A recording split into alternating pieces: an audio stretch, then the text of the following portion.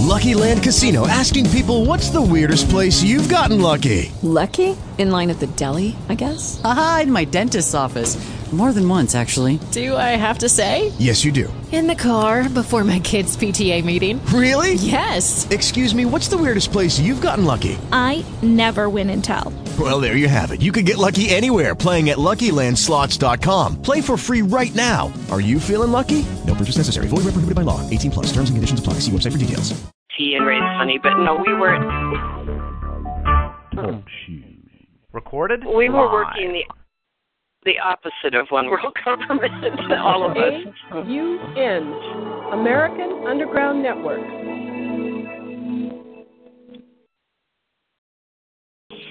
The primary reason why the individual citizens of a country create a political structure is a subconscious wish or desire to perpetuate their own dependency relationship of childhood. Simply put, they want a human God to eliminate all risk from their life, pat them on the head, kiss their bruises, put a chicken on every dinner table, clothe their bodies, tuck them into bed at night, and tell them that everything will be all right when they wake up in the morning. This public demand is incredible, so the human God, the politician, meets incredibility with incredibility by promising the world and delivering nothing. Who is the bigger liar, the public or the Godfather? All revolutions have been led by young people. If you just think of the TV images of whether it's Tiananmen Square or whether it's the revolts in Central America or Europe, it's the young people, it's the college people who are more principled and not locked in and they're not embedded with the government. They are the ones who are concerned about the future because the future is theirs. My research has shown at this point that the future laid out for us may be just about impossible to change. I do not agree with the means by which the powerful few have chosen for us to reach the end. I do not agree that the end is where we should end at all. But unless we can wake the people from their sleep, nothing short of civil war will stop the planned outcome. It's the American Underground Network Collective Consciousness Show with Jim Condit Jr. in Cincinnati, Ohio, Fred Smart in Evanston, Illinois, Steve Harris in Charlotte, North Carolina. Now, live from Portland, Oregon, your host, Dee Dee Farrell. Hello again. You'd like this, Steve. I saw a report today by a newscaster called Charlie Brennan, and he said new information has come forward on the what's her name, Jambonnet Ramsey, the little girl. Yeah, he said new information. John, yeah, that's it. It has come forward on this case. New information has come forward, and they've realized that the former police chief, Mark Beckner, did not handle the DNA reports properly, and so now the case is being opened up again. And wow. I know that because of our archive, because it went to that guy, it went to all these people. That is great. So I thought that was kind of neat. Oh, yeah, that's really good because there again, that's a tribute to the effort not only by us but everybody that takes part with this. So, yeah, that's really awesome. I'm really happy to hear that. That is so good. Yeah. Man. It was on Freedom Scenics, the news group that you know that one, and it was on there, and I thought, oh, that's interesting. That's Hancock, right? Freedom Scenics. That's Ernest Hancock, right? Yeah, that's all. Right, yeah. And I can't look at all the stuff he has on there, but some of it catch my eye. He does quite a range, science and politics and, what on. But that's where I saw the report by Ron Paul today, too, where he was talking at the Mises Institute. Yeah. About, all these different things that the 21st century was here to prove we're wrong, and let's move on from here. Right. Fascism, communism, all those things. It was interesting. Wow. Yeah, that's really good. I'm glad to hear that. That's I'll have to check that out. So I'll go over there and check that out on the site. Yeah, thanks for sharing that. That's neat. I'm hoping Melinda gets, she probably is aware of it anyway. That's good. Yeah, I thought that was great.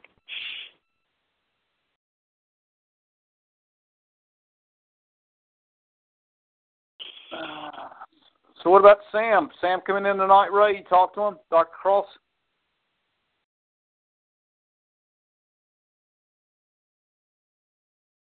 Where'd you go, Ray? Can you hear me now? Mhm. Yeah. Okay, I was muted. No, I haven't talked to him today. Okay. Yeah.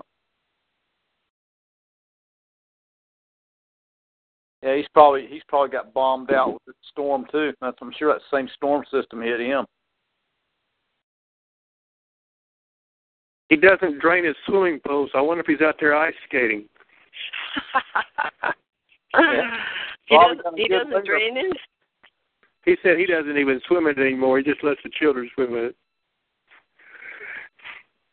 So he leaves it over the winter so he doesn't have to fill it again, huh? I guess he covers it or whatever. Oh, well, that's a good idea. Does water with chlorine in it freeze? Yeah, it will. I guess it would. Yeah. I guess. Only time it won't is if you have you'd almost have to be like a glycol. I mean, you sure wouldn't want to swim in that. So, yeah, it'll freeze. I suppose it wouldn't freeze the whole thing because it would have to be pretty cold, and that way I guess all the drains and everything don't get wrecked. Yeah, probably just freezes. Yeah, it wouldn't go down below a couple inches, but, it can, I guess if you're in Alaska or somewhere in Minnesota, you'd probably get a pretty thick layer, several inches. But, I wouldn't, I guess, come summertime, you can get that shock treatment and get the chemicals right in it. Did y'all hear that the Niagara Falls partially froze? Really? Damn. Wow. How's that possible? It must have been really cold. Golly. Must have been. I would think it would be moving so fast it wouldn't freeze. It has to be awfully cold for that to freeze. That's right. Wow. Gosh. Yeah, everybody around here is already thinking about gardening and stuff. So I don't know. I hope it hangs in there. It was all kind of really cloudy today. All during that sunny week, we just had this 57 degrees. They were chemtrailing like crazy. So I thought, I wonder what's next. But this is all supposed to be gone in another day or two, the colder. My friend from Maui is flying in tonight. She's going to freeze. Yeah, compared to what she's been used to, that's right. Yeah, she's coming in. I'm going to meet with her tomorrow for hot tubbing at the Shiloh and happy hour. All right. And, cool. Yeah, and then she's flying to San Francisco. A niece of hers is playing in some national soccer league, a girls' soccer league, and she's going to see her last game. Oh. Then coming back and spending another week here, and thankfully it'll be a nice sunny week next week. So that's good. Yeah, she decided last time she was here she was going to come more often because she misses her friends and her kids. Yeah. Yeah, that's been what, 3 years ago you rode there, Dee? Oh, I think it was more like 4 now. Wow, that's hard to believe. It doesn't seem like that long because I know you were on the show, giving us like a live talk when you were there in Maui, and I think it was 5 hours difference between. It was like 5 hours difference between Maui and the East Coast. So, wow. Yeah, I had that big lei of flowers around my neck. We were having cocktails. I was talking to you guys on the phone. It was great. I can't believe it. Oh, I felt so. There's nothing like that feeling of stepping off a plane into a warm environment. It's just delicious. It's not so good coming back the other way, however. It's not just warm. It's the aroma. You can smell the floral when you get off the. At least you can in Tahiti. I didn't get. Yeah. smell that in Hawaii, but I'm sure you do. But when it's a whole different thing. Yeah. When I went to Tahiti, I'm gonna break away just for a moment and call Sam and see if he's forgotten. All right. Go ahead. Yeah, when we went there in 1980, we got off of Air France, and there was not a concourse. I mean, not a walkway. You had to go down a staircase and off of 747. So you walked to the ground, but as soon as you walked outside, going down the staircase, the floor of the whole environment just hit you right in the face. It's incredible. Yeah, it's like that was like that in Maui too. Yeah. Yeah, that's just so nice. God, really nice. I know, because when you get off the plane there and you walk, through the terminal, there's one side of it is open. Right. So you're walking in an open breezeway, and it's so nice. And it was the same in Costa Rica. It was just, it's really good. But I swore I'd never go to a warm country and come back in the winter, but I couldn't resist that Maui trip. And it was 35 degrees when I got back. Actually, I think it must have been colder because I had to chip ice off my window to get my car out of my brother's driveway. Oh, it was horrible. Tell me that. I remember that plainly, and that was 4 years ago. Well, Sam forgot, but he said he's going to call up and get on it right now. Oh, cool. Oh, good. Well, all right.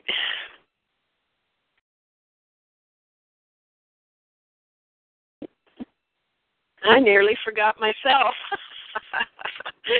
I left the house where my brother is, and I thought, I got to get going. I got to get on the phone. I'm driving casually home thinking, what should I do tonight? And then I went, how could I forget? You'd think that would never happen after 8 years. Oh, there's one thing I want to report to y'all. I don't know if you've heard it or not, but several weeks ago, Mike from Louisiana, his house burned on the outside, and the inside was damaged by water from the fire department. And so now he's just living in a shed with an electric heater and his dog. Oh, that is so sad. Yeah. What in the world happened, Ray? I don't know. His house he was renting caught fire somehow. Damn. Oh, maybe it was electrical or something? Had to be. No. Wow. It's that is just got soaked when they sprayed it with water. Oh, that is so sad. So he basically lost everything. With his two dogs. And he lost everything, huh? I don't know if he's able to recover any of his things or not. Oh, God, that is so sad. He's had such a hardship for now several years. It's very sad. Oh, that is just pathetic. I wish I had a lot of means, man. I'd go down there and save him. That sounds terrible. Mike's the one with the bloodhound dogs by the... Yeah. Yeah. They're mastiffs, some sort of mastiffs, real big dogs. Oh. Yeah. So Jay has met up with him before. He was driving the truck down there, and was talking to him, and then he went by his place, or he met up with him somewhere down there. Because Jay was going through. I don't think they actually ever made contact. They came close, but they were supposed to meet at one place, and there was a mix-up. Oh, okay. Yeah, that's right. But Henry went and visited him. Oh, did he? Yeah, Henry gave him a computer. Henry set him up online. I remember that.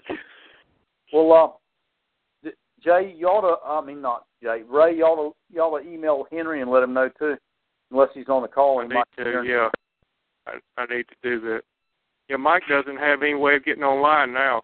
All he's got now is just his cell phone. Oh, gosh, he lost his computer that Henry gave him. That is really sad. Oh, and I thought I was in trouble here. Oh, wow, that is really bad.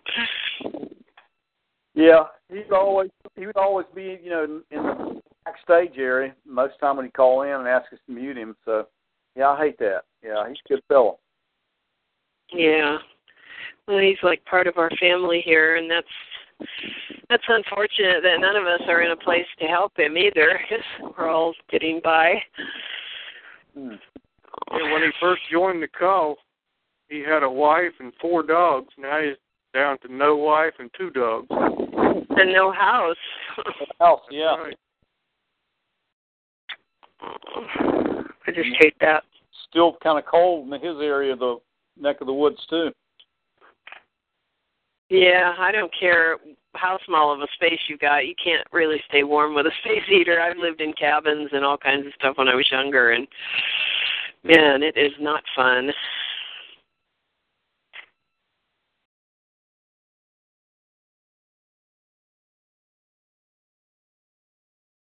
Yeah, I'm hoping to see Dave Wallen come in because since they got those numbers corrected. So maybe he can call in tonight, too. Yeah, I see Sam made it. Hi, Dr. Sam. Yeah, I keep forgetting. I don't know. I get on the computer and I get engrossed with my emails. Well, we're having an open forum. So, yeah. I received the email about that. Yeah. Oh, good. What are you discussing? Well, I thought it was interesting, Sam, and I'm sure you can add to that. That kind of blew me away seeing that, of all things, Saudi Arabia is cooperating with Israel. God, yeah. That just and also they're supplying ISIS. Yeah, that's right. And they're what the whole thing is, by cooperating with them, they're going to give Israel. I mean, that's just unheard of to hear that they're going to give them permission to fly across their airspace to attack Iran. That was the whole. I heard they would. Yeah, that blew me away. Well, when you consider who the royal family of Saudi Arabia is, and you consider what's actually who created ISIS, it all fits like a hand in a glove. Well, Saudi Arabia ruler, the Saudi family is Jewish. I don't know if you're aware of that. That's what I was referring to. Yeah, they're Jewish. Yeah. They're just kind How did that happen? They're just kind of screwing over all their people.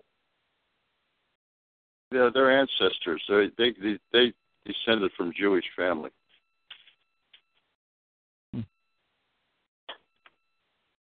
Everything's a false flag, isn't it, Sam? Everything is a false flag, yeah. Yep, including the weather. Yeah, you're right. That's weather. Who's behind that weather? I've been saying that. I've had emails. They're blaming it on Russia for the weather. Oh no, there's 5 countries involved in the chemical profits from the chemtrails. It's geoengineering, and it's he who controls the weather controls the world now. Yeah, well, we have that HARP base up in Alaska.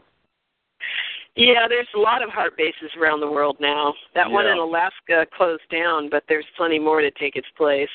Yeah. There was a book out, Angels Don't Play This HARP. Yeah, that was one of the first things that was out about that, wasn't it? Yeah. Yeah. We're being manipulated, lied to. Everything's a big lie. Yeah, the beauty of it is we know it's a lie. Yeah. We can't do anything about it. We can just watch it fall apart on its own because it's such a low deal. I don't know. Ron Paul was so inspiring today. He was saying it's the end of the era. You can't change and fight the people in government. You just have to wait for it to drive itself out, and it is. And he said that 21st century was for proving what was wrong, and he included communism, fascism, Keynesian money, and Federal Reserve in that little list. And it was a brilliant conversation. I really enjoyed listening to him as usual. It's inspiring. Yeah. Who controls the Federal Reserve, though? The big central bankers, And who are they? Well, Rothschild for one, and the Vatican, and City of London, and I don't know. I don't know all their names. We know the most obvious names. Yeah. But there's Rothschilds, and Rothschilds definitely. They operate out of the City of London. They control Britain. And out of Israel. That's his baby, the Israel. Yellen. Yeah. And then there's been a big push there's been a big push to audit the Fed, and this won't go anywhere. But well, it's bankrupt, and everybody thinks in the Fed, the people of America in the Fed. No, the central bankers are going to end the Fed because it's a bankrupt bank and it doesn't serve them anymore. Yeah, they just keep printing more money, so I'm guessing they're either going to go, okay, let's tip over the monopoly board and let's start over with a new currency, the SDR or whatever they were talking about years back, or Bitcoin or whatever it's going to be, but they'll just get the that and start over. Ron Paul said paper money, of course, is not long for this world, but he was talking about being back on the gold. They're going to put us back on the gold thing now that the gold's all owned, and people are just going to have to learn to get along on their own, basically. And then there's this big push for all the seceding from the union of all these states before a revolution can occur. Well, who said that a couple years back? Was it either Mike or Ray or talking about and they called it the War of Northern Aggression, which I thought was pretty cool. I'd never heard that before, and that's better title for it anyway than the Civil War. I think Mike said that very often. Yeah. Yeah, I think it was an article. I don't see how they let states out now. They ain't going to let any state get out now, are they? Or is it just?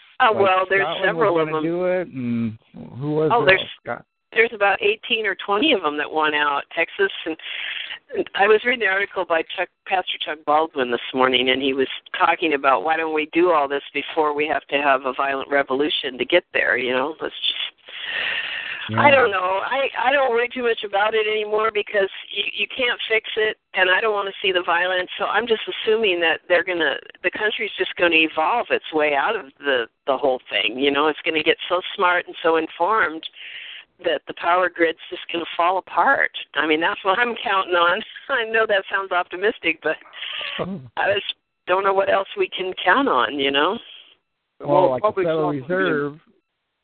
I was just going to say the Federal Reserve, if they know they can't raise, there's so much money owed and so much money printed that they tip over the monopoly over again. Otherwise, they're going to have a huge war is their other standard procedure, isn't it, to get out of...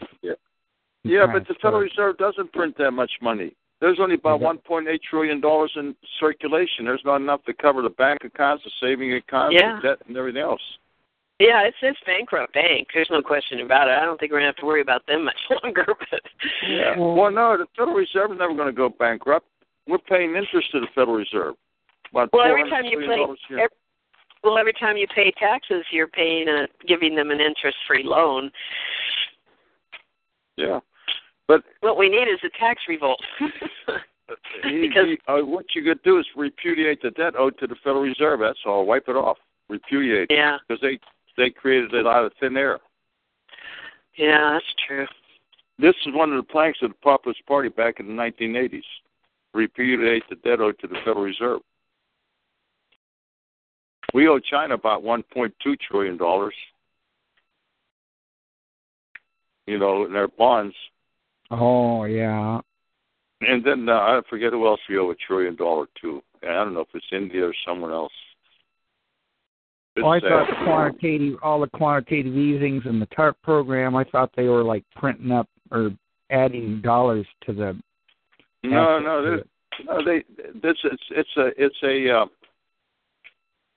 It's just like if you go to when a bank makes a loan, for every dollar on deposit the bank has, they're allowed to loan $10, even though they don't have the $9 on deposit.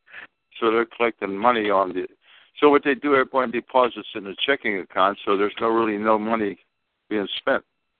You know what I mean? Mm-hmm. So and then on the international scene, for every dollar on deposit, they're allowed to loan $100. So they really don't have the other $999. So they're loaning. It's all digital entry. Mhm. Oh.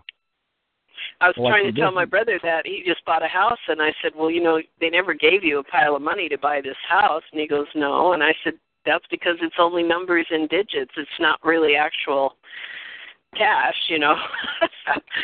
But if you miss your payment, they're going to come and take it away from you anyway. So. Yeah, they want money.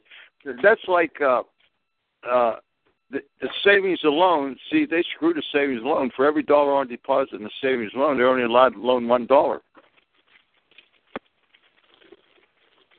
Yeah, that big financial crash in the early 80s, that was, and Frank Keating was one of the bad boys that went, one of the few that went to prison. But that was, the savings and loans all got wiped out, but not regular banks, whatever the deal was back then. But see, they're only allowed dollar for dollar, whereas the banks are allowed dollar for every dollar, they're allowed to loan $10. Huh. That's why they want money deposited. And then you pay by a check. You know, you don't. It's. They got the bankers have it down to a science. They you know, and you said that the people are going to be informed. How are they going to be informed when the mainstream media is controlled by 6 corporations? 90% of the media is controlled by 6 corporations, and it's all the bankers own it. You know. Well, yeah. They don't, you know, I mean, we were informed before the Internet started. I knew all this stuff, not maybe all the details. But how many people you talk to know what you know?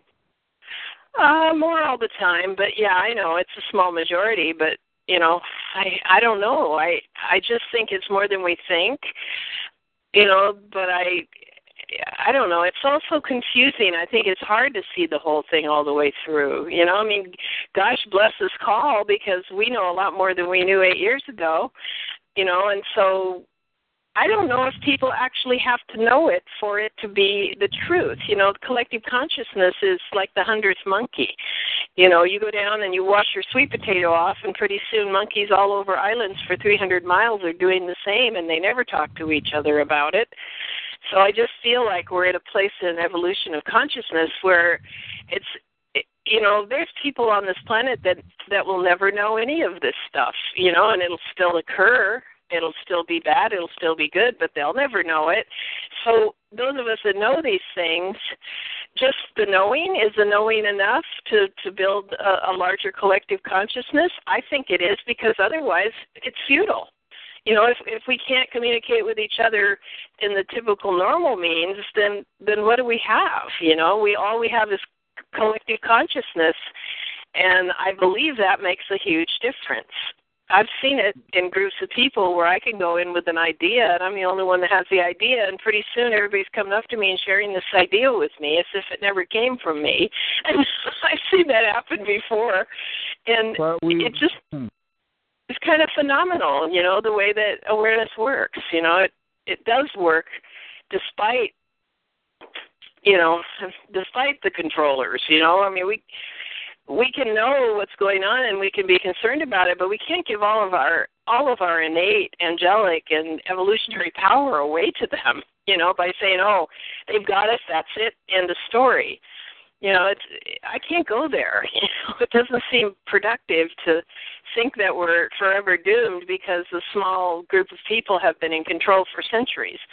I know that doesn't make sense, but it doesn't make sense to me to give away all the power just because they think they own it. You know, that's good reason not to think of them as being all powerful. You know, they're just greedy, de-evolved, you know, disintegrated beings who have a weird role to play right now in this life. But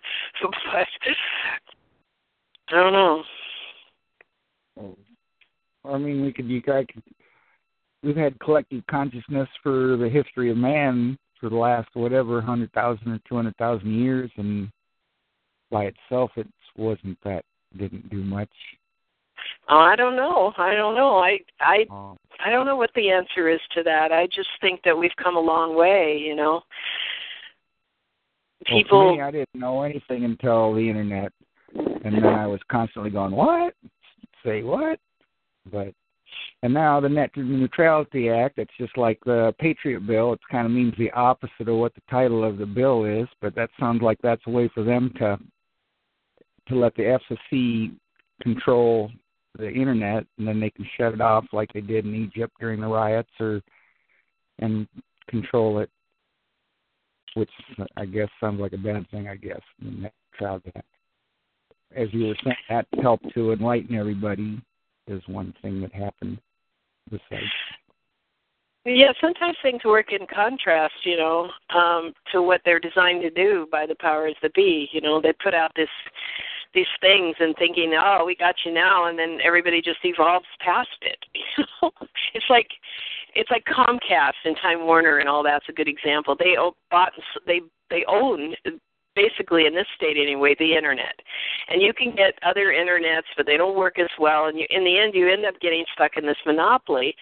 Not everybody, but now there's devices on the market in the technological market that are going to wipe out all paid internet and all paid television. So we're going to evolve right past them with the technology, and I think that's part of the key. It's just we don't stop because someone's stopping us. We keep being more inventive and more courageous and more informed, despite despite the appearance or the seemingness of the end-all controllers, Yeah. And I know they've been here for a long time. There's no question about that. But yeah, just themselves as a group of evil guys. Just human beings by themselves being this evil group of men, right? yeah, and they spread rumors, and people think they're true. Like somebody was saying they thought all ETs were demonic beings. Well, I know there's at least 82 defined species right now that are on the planet or around it, and I know there are a lot more than that aren't here living actually among us, but there's a lot that are. And yeah, part of those are part of this whole problem. They work with these controllers, and they probably started it, But they're not the only players in the game, just like the Obamas and the all those other terrible people that the Geithners and all the way down the list. They're not the only game in town, although they think they are, and they think they're going to continue to be. I think they're going to get a big surprise coming up. I don't think they're going to be able to hold back the evolution of this era we're in, or this age we're in. Yeah. All I know is I want old technology, or I got an excuse not to buy new stuff anyway. For these cars, they can shut those cars off remotely.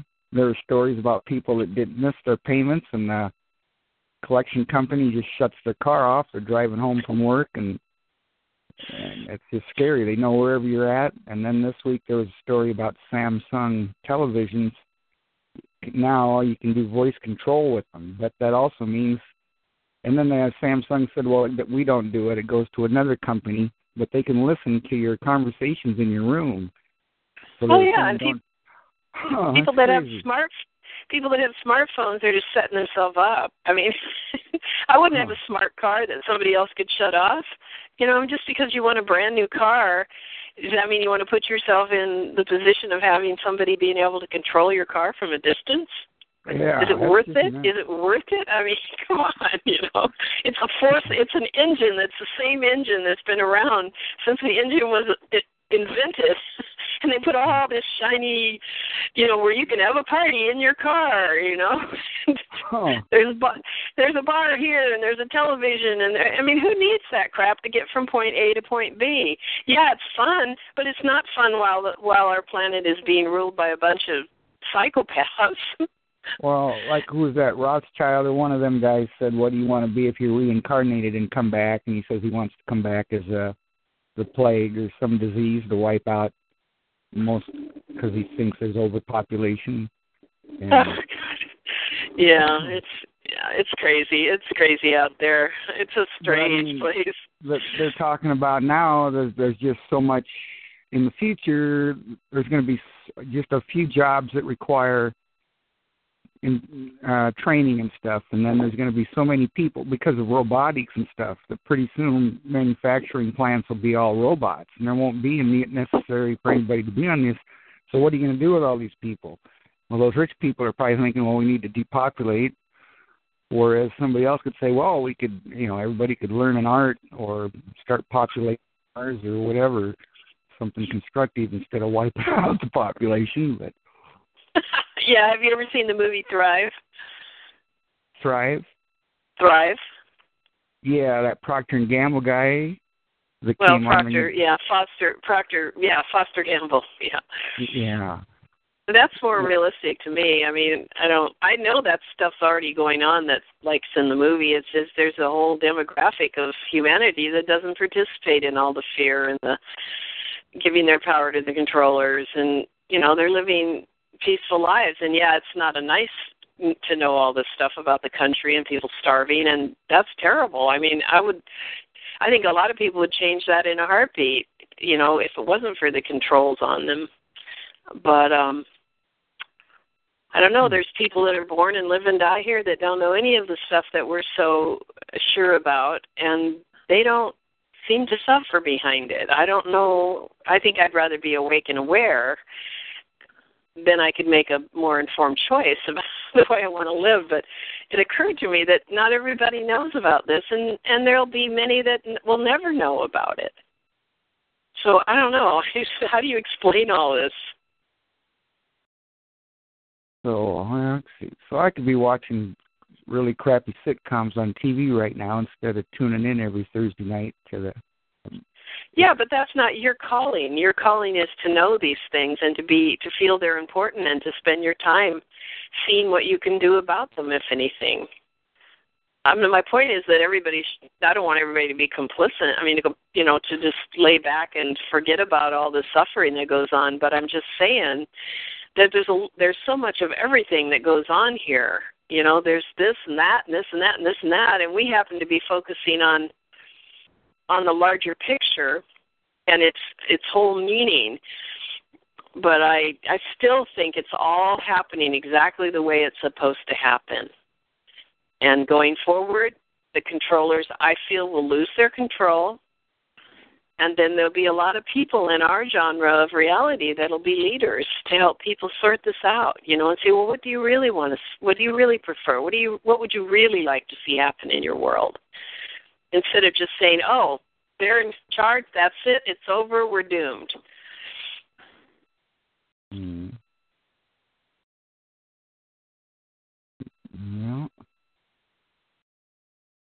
Excuse me, folks. There is a way out of the spider web. Do tell. Yeah, there is a way. Well, first of all, I believe there is, and first of all, you have to be educated enough to know, do research enough to know where the Achilles heel is, to the system. And once you find that, just like a normal investigator, investigating a problem or a crime or whatever, how can we stop the criminal? We have to figure out how we can do that. Short of taking them out in a revolution. They took us out without a revolution. Without a shooting revolution, that is. They took us out that way, and the law of physics, that says for every action there is an equal and opposite reaction. You have to believe that that's true, and it is. It is true. Anything that can be done can be undone, but you got to find the way to undo it. You got to. A lot of us seem to be bringing hammers and screwdrivers and pliers to fix the problem, when what we need are saws and other types of tools. And that's where the problem is. We try these other methods we see they don't work, but we keep doing it over and over and over, seeing that it doesn't work every time, and we wear ourselves out fighting it with the wrong tools. We have to find the right tools to do it. And where all of this really leads to, or what I should say is what I've found through my research, the answer to it is that everybody's saying this. Everybody uses this term. They say we need enforcement, and that's right.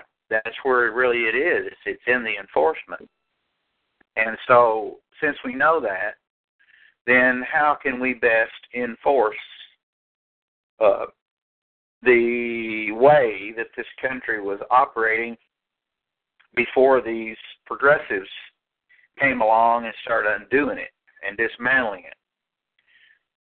And the only way, really, that it can be done is how the framers set up our country, and that is they put three branches of government together, and the executive, the legislative, and judicial. And the executive branch is to carry out a sentence, right? To take care of a sentence. But the judiciary is to see that the sentence, is to try the people for their crimes. And that's where the enforcement is. Now, when you look at the way it works today, our courts don't seem to be trying these people that are doing all this criminal activity. So what that tells me is that the courts that we have today are not the ones that we need. They're the wrong courts. Okay? Yeah. They're wrong all the way across the board. They're wrong. Now, I won't go as far as to say is that all of the appellate courts are completely have been completely done away with, but our state courts in every state have been overcome the process, the original process that was extant throughout the nation before these progressives come along, has been overcome by a different process. And that process is not working. It's not taking care of real criminals. It'll take care of the low-life criminal, maybe, the street criminal, but it's not taking care of the real big criminal, the one that's really doing all the harm in a big way. And the only way that you can get back to where those people can be taken to placed on account of their crimes is to have a different court, and that court is the law courts. Right. That's what's prompted the fully informed juries and the National Liberty Alliance is to get back the courts. Definitely. Well, the Liberty Alliance is going at it backwards, though. What they're not recognizing. Yes, they're going at it backwards. See, that's what I'm saying. We've got the wrong tools. We've got to get the right tools to make it work. It's okay to work with the grand juries and everything, but the thing about it is that grand juries are not first priority. Think about it a minute. What needs to be available so a grand jury will be able to sit and be able to bring an indictment, and where are they going to present the indictment to? They can't present it to the courts today because they don't even recognize it. So what has to happen first, you have to have the vehicle, which is the law courts, to be set up first. Then the grand juries will be set up by the people in that court. But if you don't get that court first, we could be working with grand juries halfway through the millennium. And we're never going to go anywhere until we gain the court that it takes, the proper judge in the proper court, that the grand jury is going to be able to present their indictment to, so that it can be tried, so the crimes can be tried, right? So if all of us, and I know all of us have probably at some point in time either heard this or we've actually investigated it ourselves, as to whether we have any more actual, everybody calls them common law courts, but they're actually law courts, is what they are. We've investigated them over and over and over in every state, and they don't exist anymore. If you ask your Supreme Court of your state, where are the common law courts in our state, they're going to say, well, there aren't any. They all say that. So that should be a big clue to us as to what we need to bring back. Well, do you know who Roger Widener? Do you know who Roger Widener is? Roger Widener. Roger Widener. Yeah, he was a former prosecuting attorney here in Portland, Oregon, and he's been fighting in the courts, and they put him in a mental institute and kind of jacked up his brain. But they still fight here to get people from losing their children and from losing their land. And he says the key is to go into the clerk of the court and file a complaint, have it date stamped and put on the record, and then accompany with an affidavit, and then the judge has no choice but to file for a summary judgment on that complaint. And that means that even without lawyers, even without the other side that's the perpetrator of the crime, the judge has no choice but to make a rule of law summary judgment on the complaint. And Roger swears that if we were actually doing that with the criminals and filing, with the clerks of the court and having an affidavit to back up the complaint, and then the judge has to, by law, make a summary judgment on the pleading, And so I understand what he's saying, but what's happened here in Oregon is they've been able to stop a lot of crime by the judges becoming aware that that's their real job to do that. And now when Roger goes in the court, they don't arrest him. They don't throw him on the ground. I've seen them do that. They just bow their head and say, good morning. And then he says, I'm here by special appearance. Unless otherwise informed, I'm in a constitutional rule of law court. And so he says if everybody could just learn this in school, then when they drug you in to try to accuse you of something, you would have a recourse and you'd have actually a way of getting through it. But other than what he's talking about. The problem with that is, though, and I understand basically what he's doing. He's trying to set up a law court when he walks in. But the thing about it is, you're right, yeah. What nobody is seeing, but it's right in front of their face.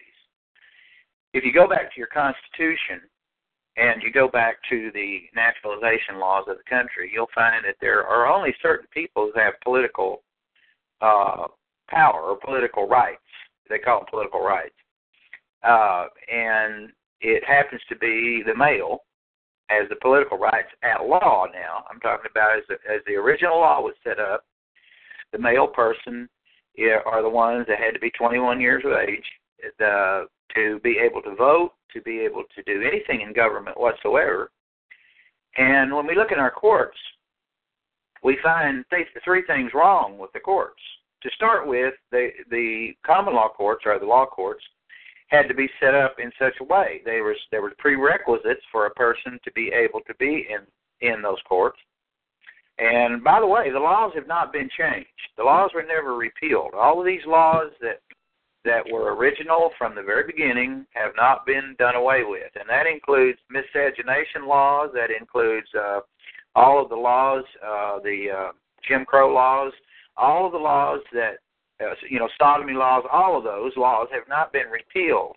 They're still in full force and effect and can be used today. However, they can't be used in the courtrooms that we have today because those courtrooms are not set up properly.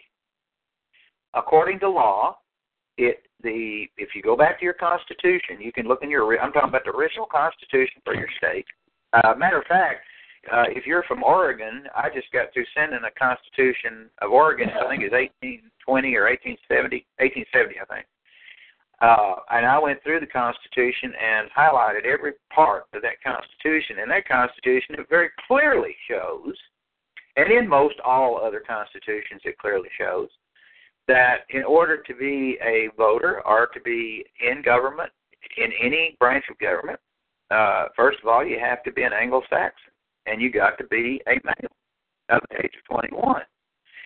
Any other setup is not according to law. And so therefore, if it's set up not according to law, then law cannot prevail in a setting that's not set up according to law, if you understand what I mean. They have no, they don't have any authority to use the original law of the land. I'm talking about the organic law of the land. They can't use that in these courts, and they don't. The legal profession has actually reset up, looking at the original organic law. They have reflected a new set of codes, they call them, which are not the law itself. It's just it's private. Yeah. Private, oh yeah, and they're not going to let they're not going to let the states go back to their constitutions either. So that's I mean that's it. But who in the world's trying to do that? See, the people we have to go back and say, look, we have to pick up a certified copy of our original Constitution, which, by the way, created your state, without which your state doesn't exist. The original Constitution that was created was what created your state, right? So if we don't have that Constitution, your state don't exist, okay? And so that's what they've done. They have redone the Constitution. They did that at the Civil War, by the way. And then all the other states fell into place, and they changed their constitutions too. But those constitutions that were changed are not valid. They're not law. The only constitution of your state that's law is your original organic constitution, which the people of the state created when they were brought into the Union. That's the only constitution that has any lawful effect whatsoever. The others do not. So that's what's happened. All they've done is just like an officer. What they've done is an officer can enforce whatever law he chooses, and he can overlook whatever law he chooses. He does not have to enforce all of the law, and he don't. Most of the time, there's all kinds of laws, on their books. But if you go and look at their books, you'll see, well, they don't ever enforce this. I've seen many laws like that where they don't even enforce them. So what they've done is they just have ignored, abandoned, if you will, the original law in favor of the new law, which is so-called law that they call codes. And it's been going on for so long, it's just become a tradition. And nobody's even aware of it. They don't even understand it. They think all of the original organic law has been somehow repealed and done away with. But that's not true. Because, here's why we know this, is because the people that were in the legislatures and then in the Congress, right, were not the people that were required by the Constitution. They did not have the qualifications, if that's what the word is. They didn't have the qualifications by the Constitution to be in government. So if they were in government, they had no power nor authority to repeal the organic law. They can't. They have no authority to do that. So they didn't. All they did is they just ignored it. And they wrote their own stuff, their private stuff. The attorneys and all wrote up the new private codes, and they just follow the codes. And they just don't look at the others. What they say is, well, all that other stuff is in archive, and it's the old law.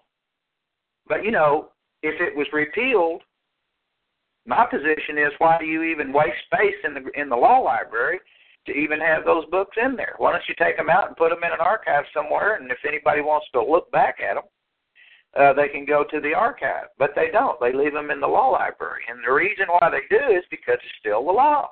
They can't take them out of the law library if it's still working, if it's still functional. See?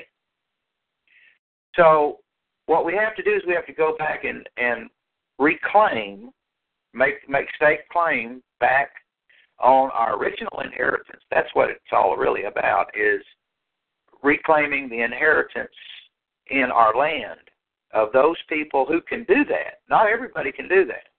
Only the people that were a part of the, let's see, how would I say this?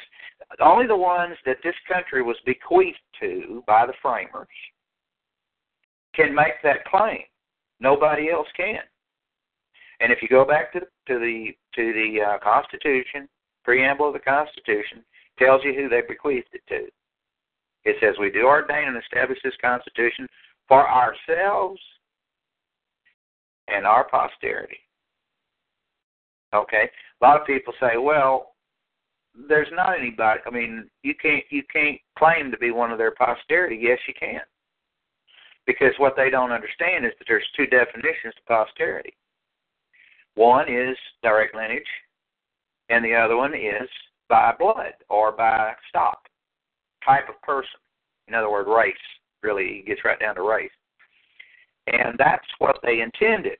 They did not intend just their lineage. They intended any one of the Anglo-Saxon people of the world. See? And here's another reason why we know that, is because whenever they made up the Declaration of Independence, I think it's the fourth paragraph in the Declaration of Independence, it says, let this declaration be to a candid world. And if you look up the word candid, what do you think the definition of candid is?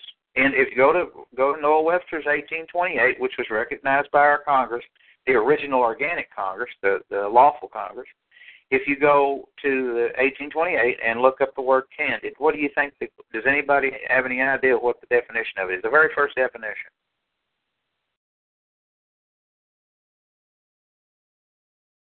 Anybody there? Hello? Hello, can y'all hear me? I just looked it up on the Webster's 1828. Okay. Tell me what the first definition is. It's just one word, white.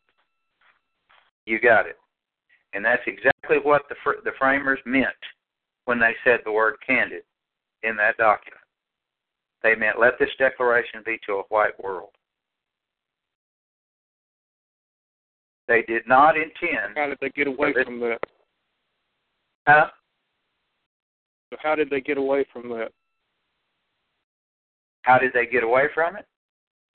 By the progressives coming in and progressing our nation mentally, but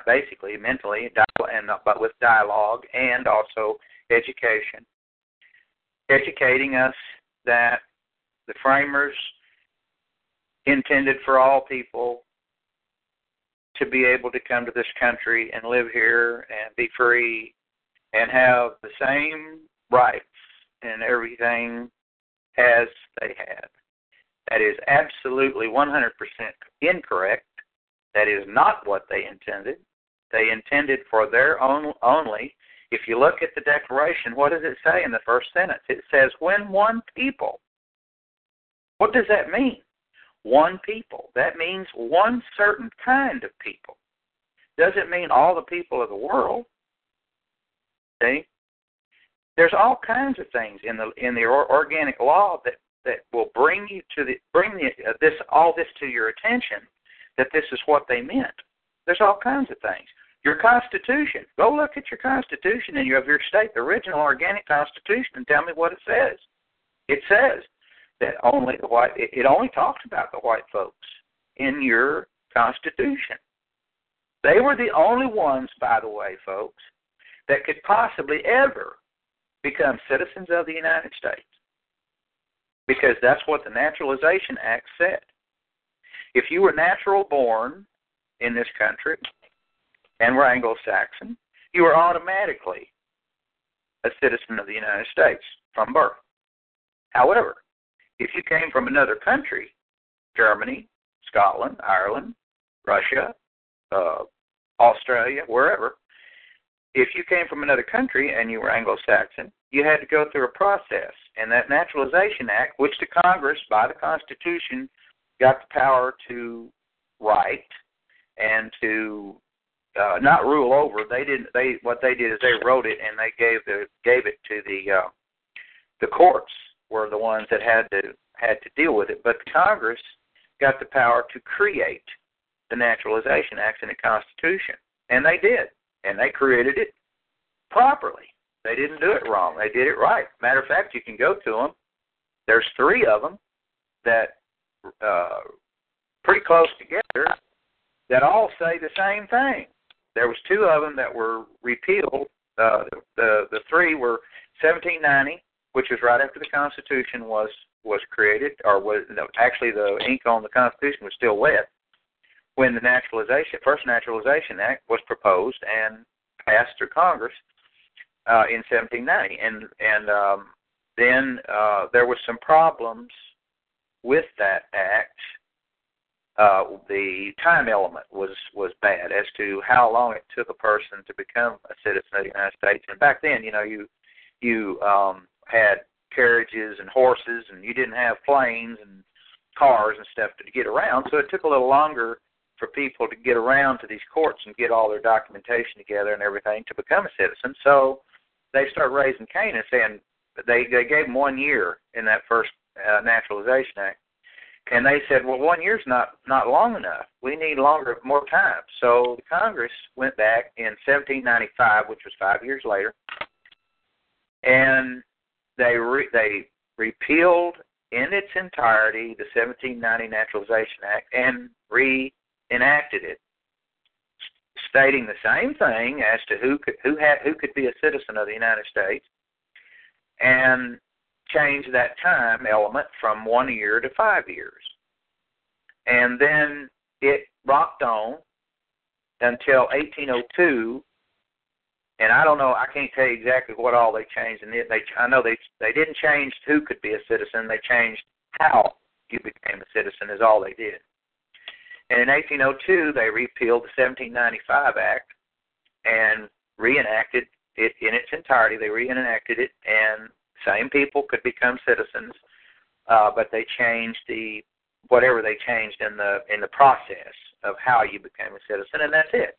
And in 1802 is the last act that has ever been passed on the Naturalization Act. If you look at all the things that were done to it afterwards, it was actually amended, and was never repealed. In the real world that we have to live in the year 2015,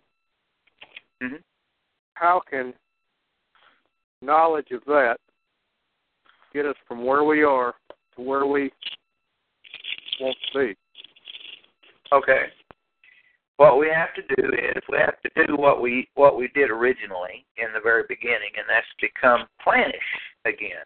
We have walked away from our heritage. We've walked away from our religion, true religion. We've walked away from our people. But, I walk down let me tell you, I walk down the sidewalk, and I pay attention. And if I see there are more black people, more Mexican and other race people that will say hi to me walking by them than a white man. White men don't even give you the time of day.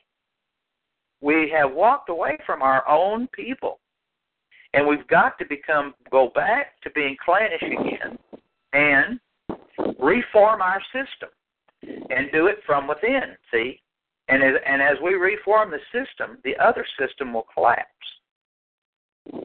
That's how you do it.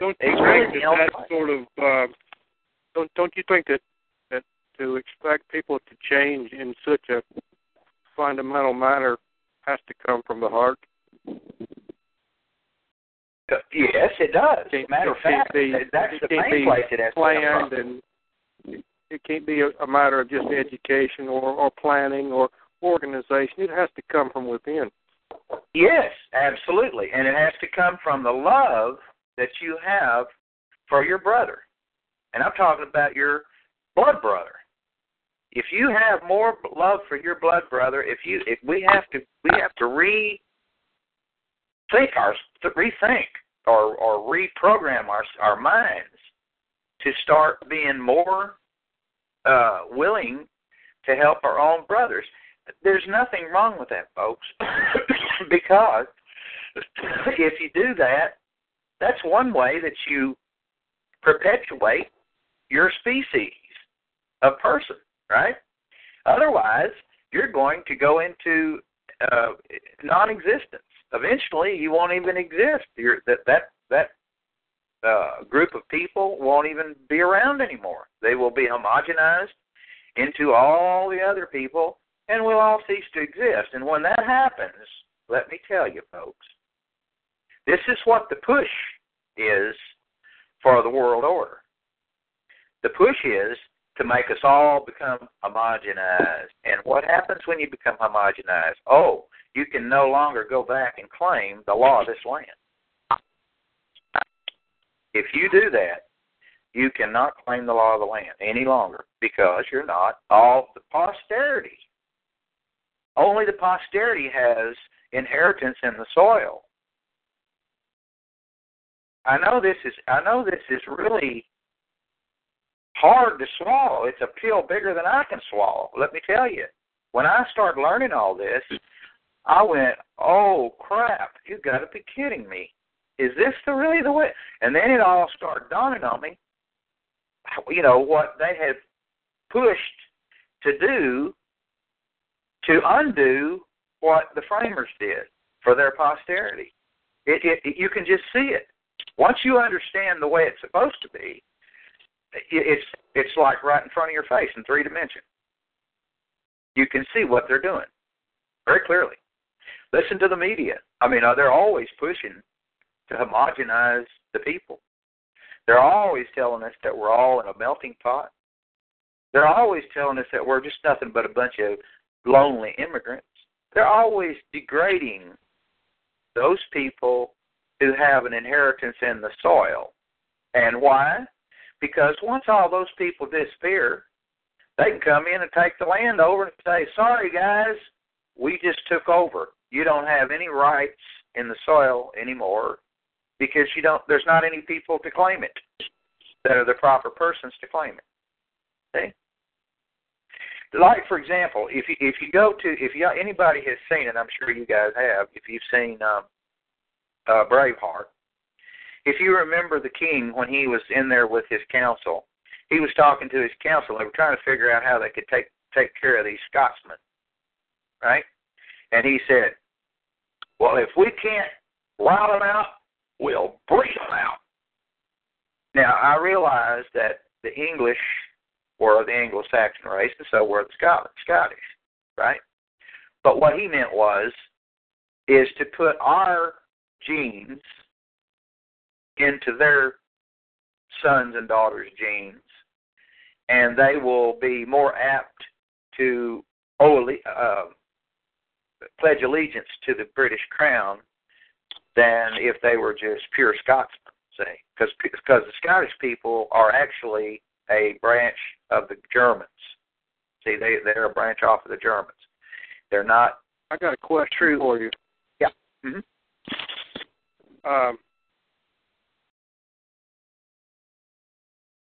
Seems like each year we lose more ground as far as the freedoms that we're supposed to have.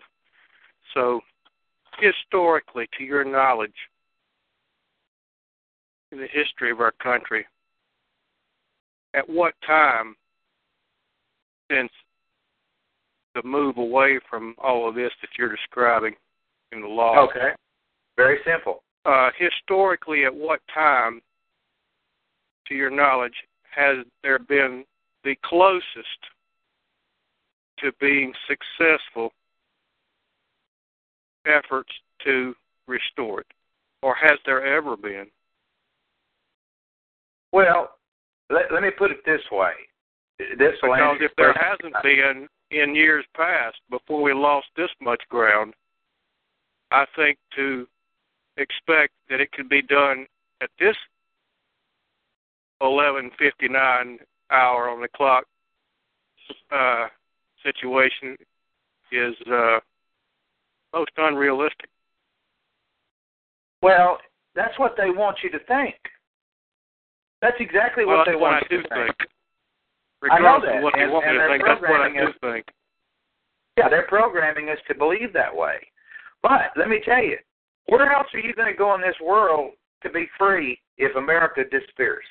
As the way I don't know of a single place. Okay.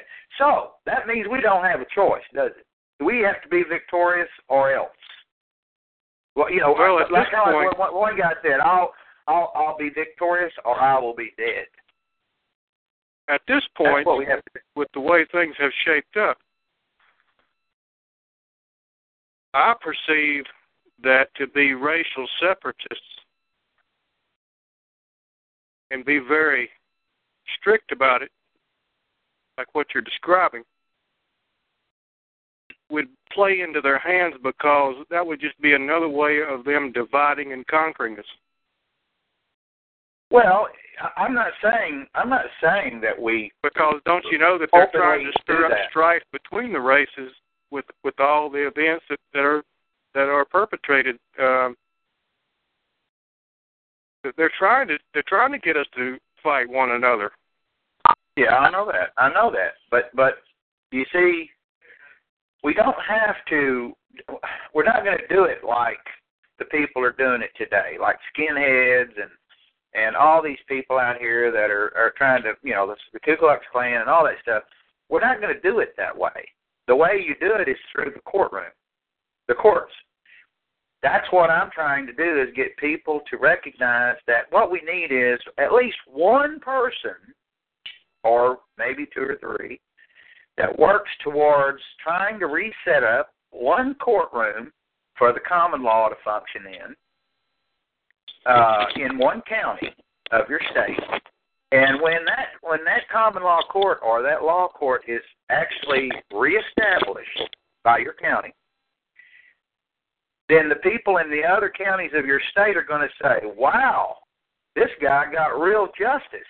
Hey, they're going to go to their county and they're going to say, hey, we want a common law court in our county like that other county has, because we can't go over there because they don't have jurisdiction over us. So we have to have a court like theirs in our county so that we can get redress of grievance, see, from the people of this other system.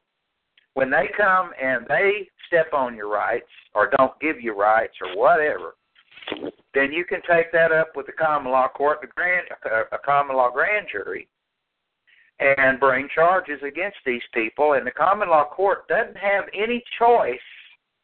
Get this now. They're not political. The common law court has no political affiliation whatsoever. They can't afford to. The judge might be a Republican, okay, or he might be a Democrat, okay, but it doesn't make any difference, because his affiliation with a party will not have any effect upon the way he the way he pronounces what the law says or what the law is. It won't have any effect, because whatever the book says, whatever the law in the book says, he's got to do that. He has no discretion. He can't change it. He can't give mercy. If a murderer comes in, he's found guilty of murder, the penalty's death, period. And there is no such thing as parole, probation, deferred adjudication, none of that. The law says you die. That's it. And the judge got to pronounce that. I'm sorry, I can't give any mercy. I have no power nor authority to give mercy, because I'm below the law. The law is above me.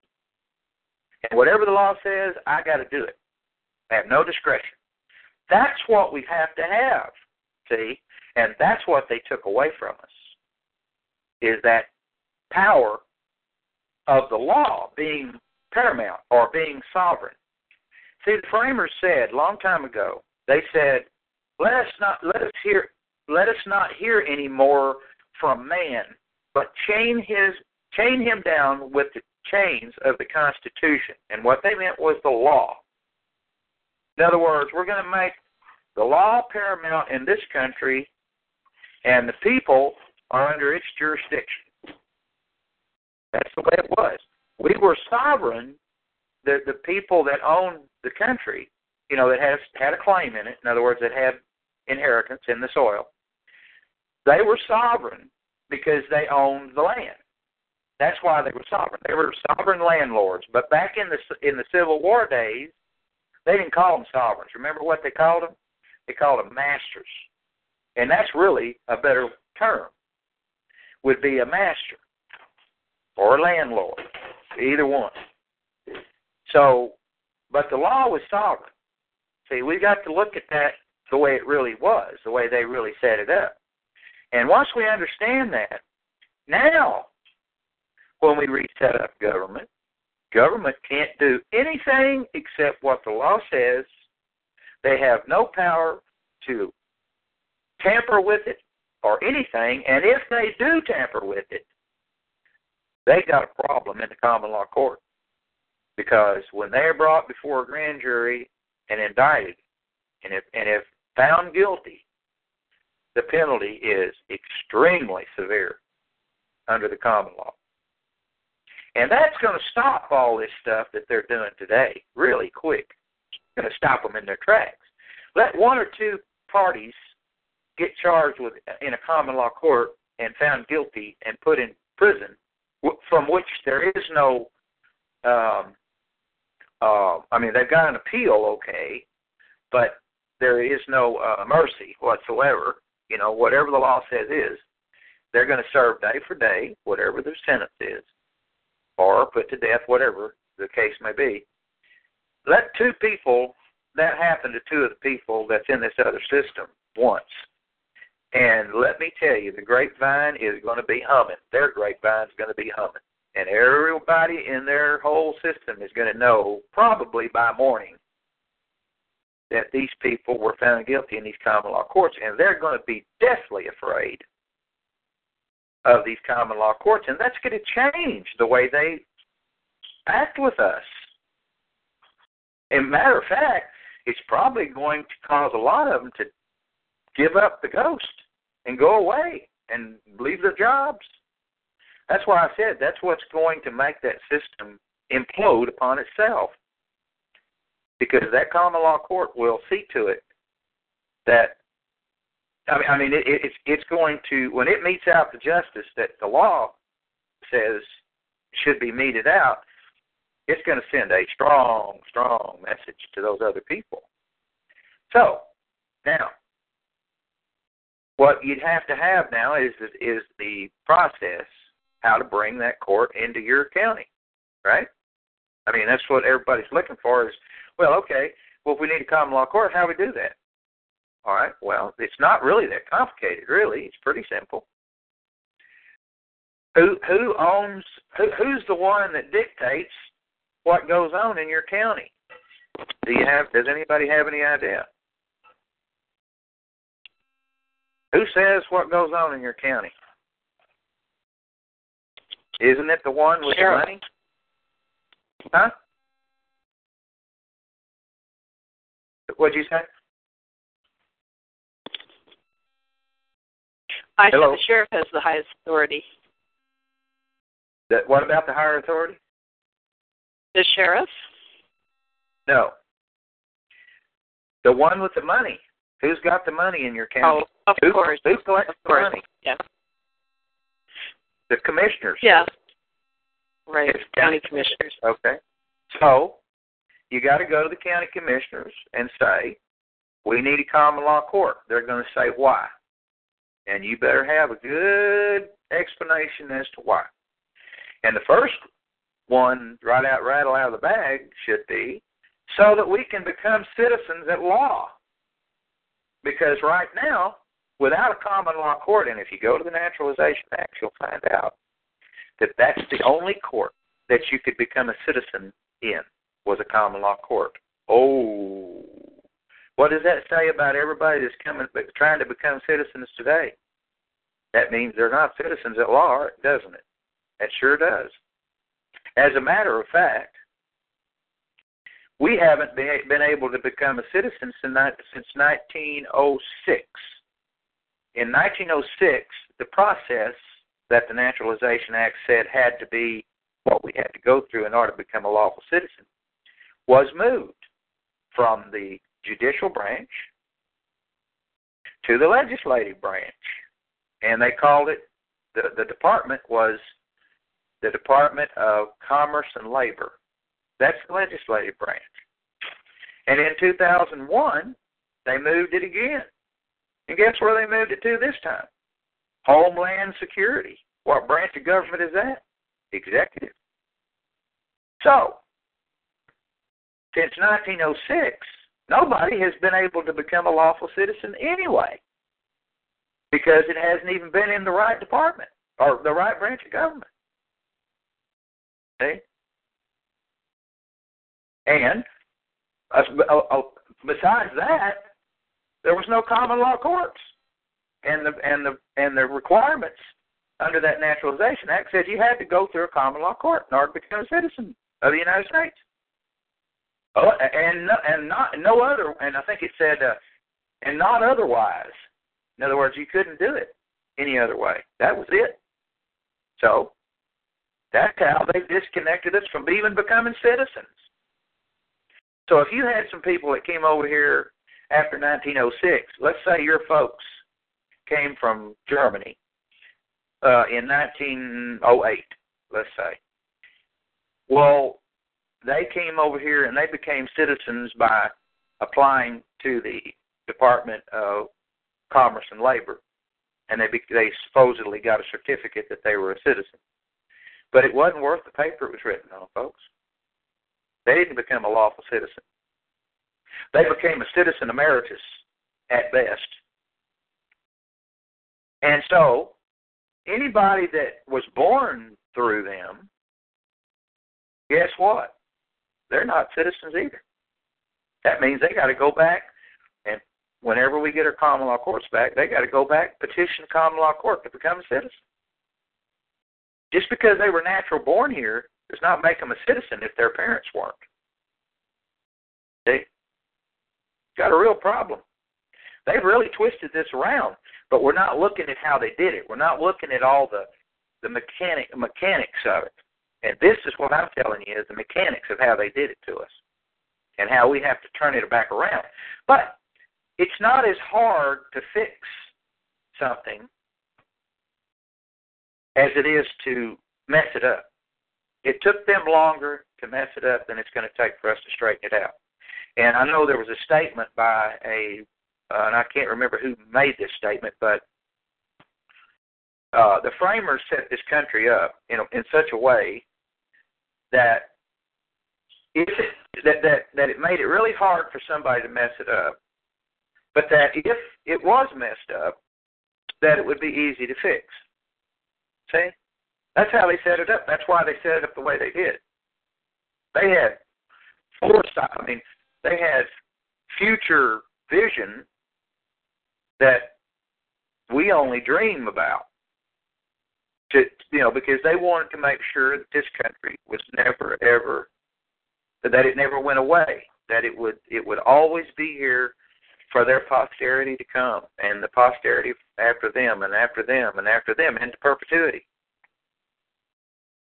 So, let me get back to the common law court. The common law court, you have to go to your commissioners, petition them, and tell them that you have to have, we have to have a common law court in the first instance because nobody can become a citizen of the United States by law if we don't, because that's what the requisites of the current controlling law, 1802 Act, the Naturalization Act, says that we have to have a common law court in order to do it.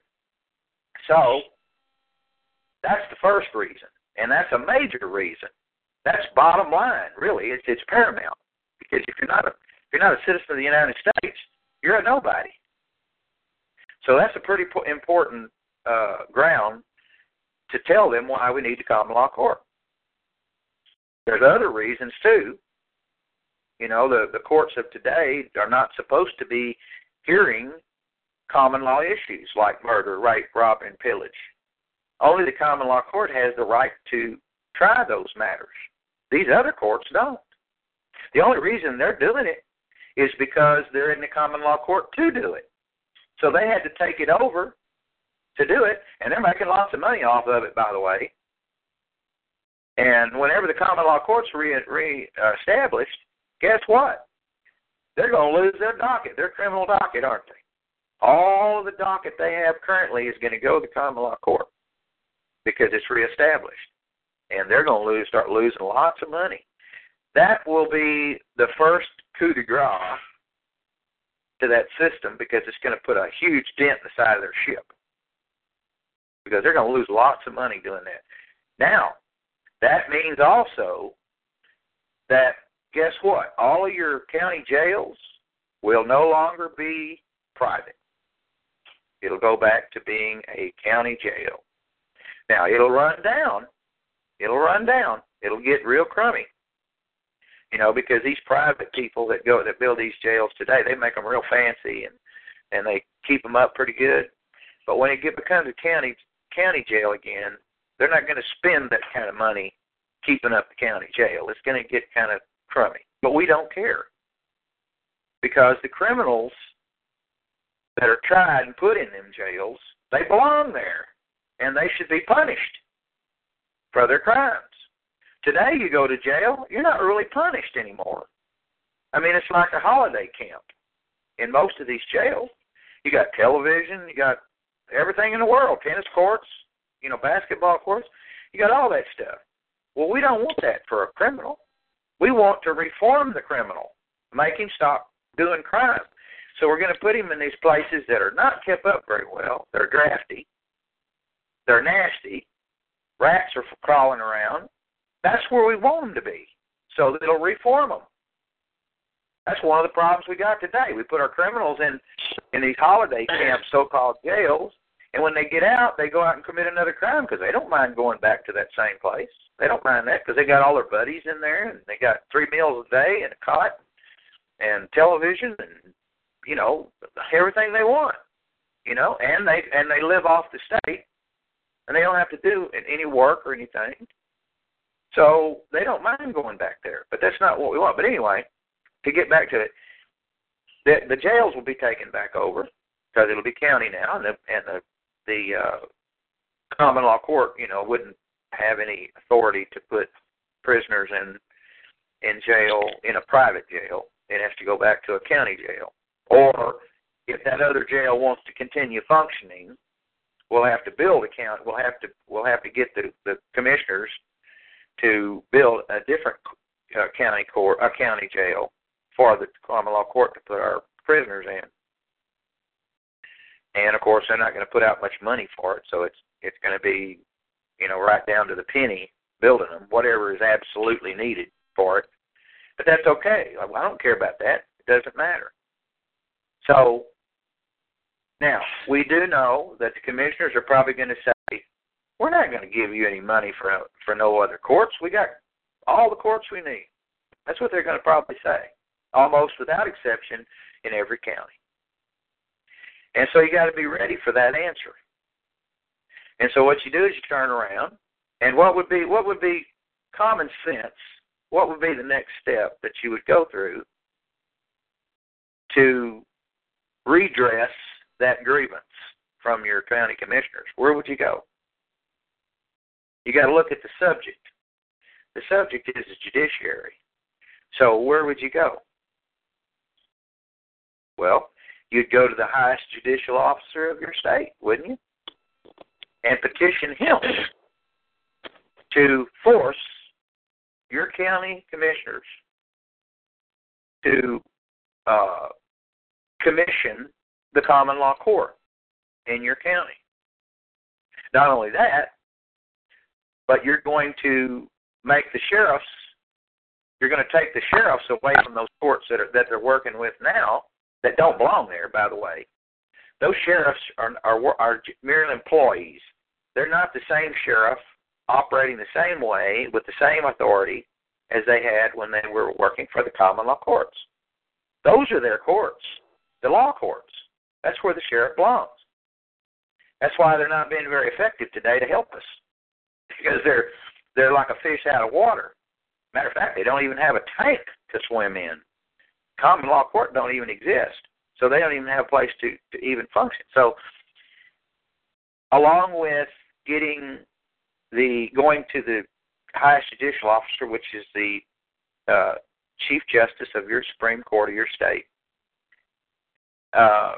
you petition for a writ of mandamus, which is the highest writ of order.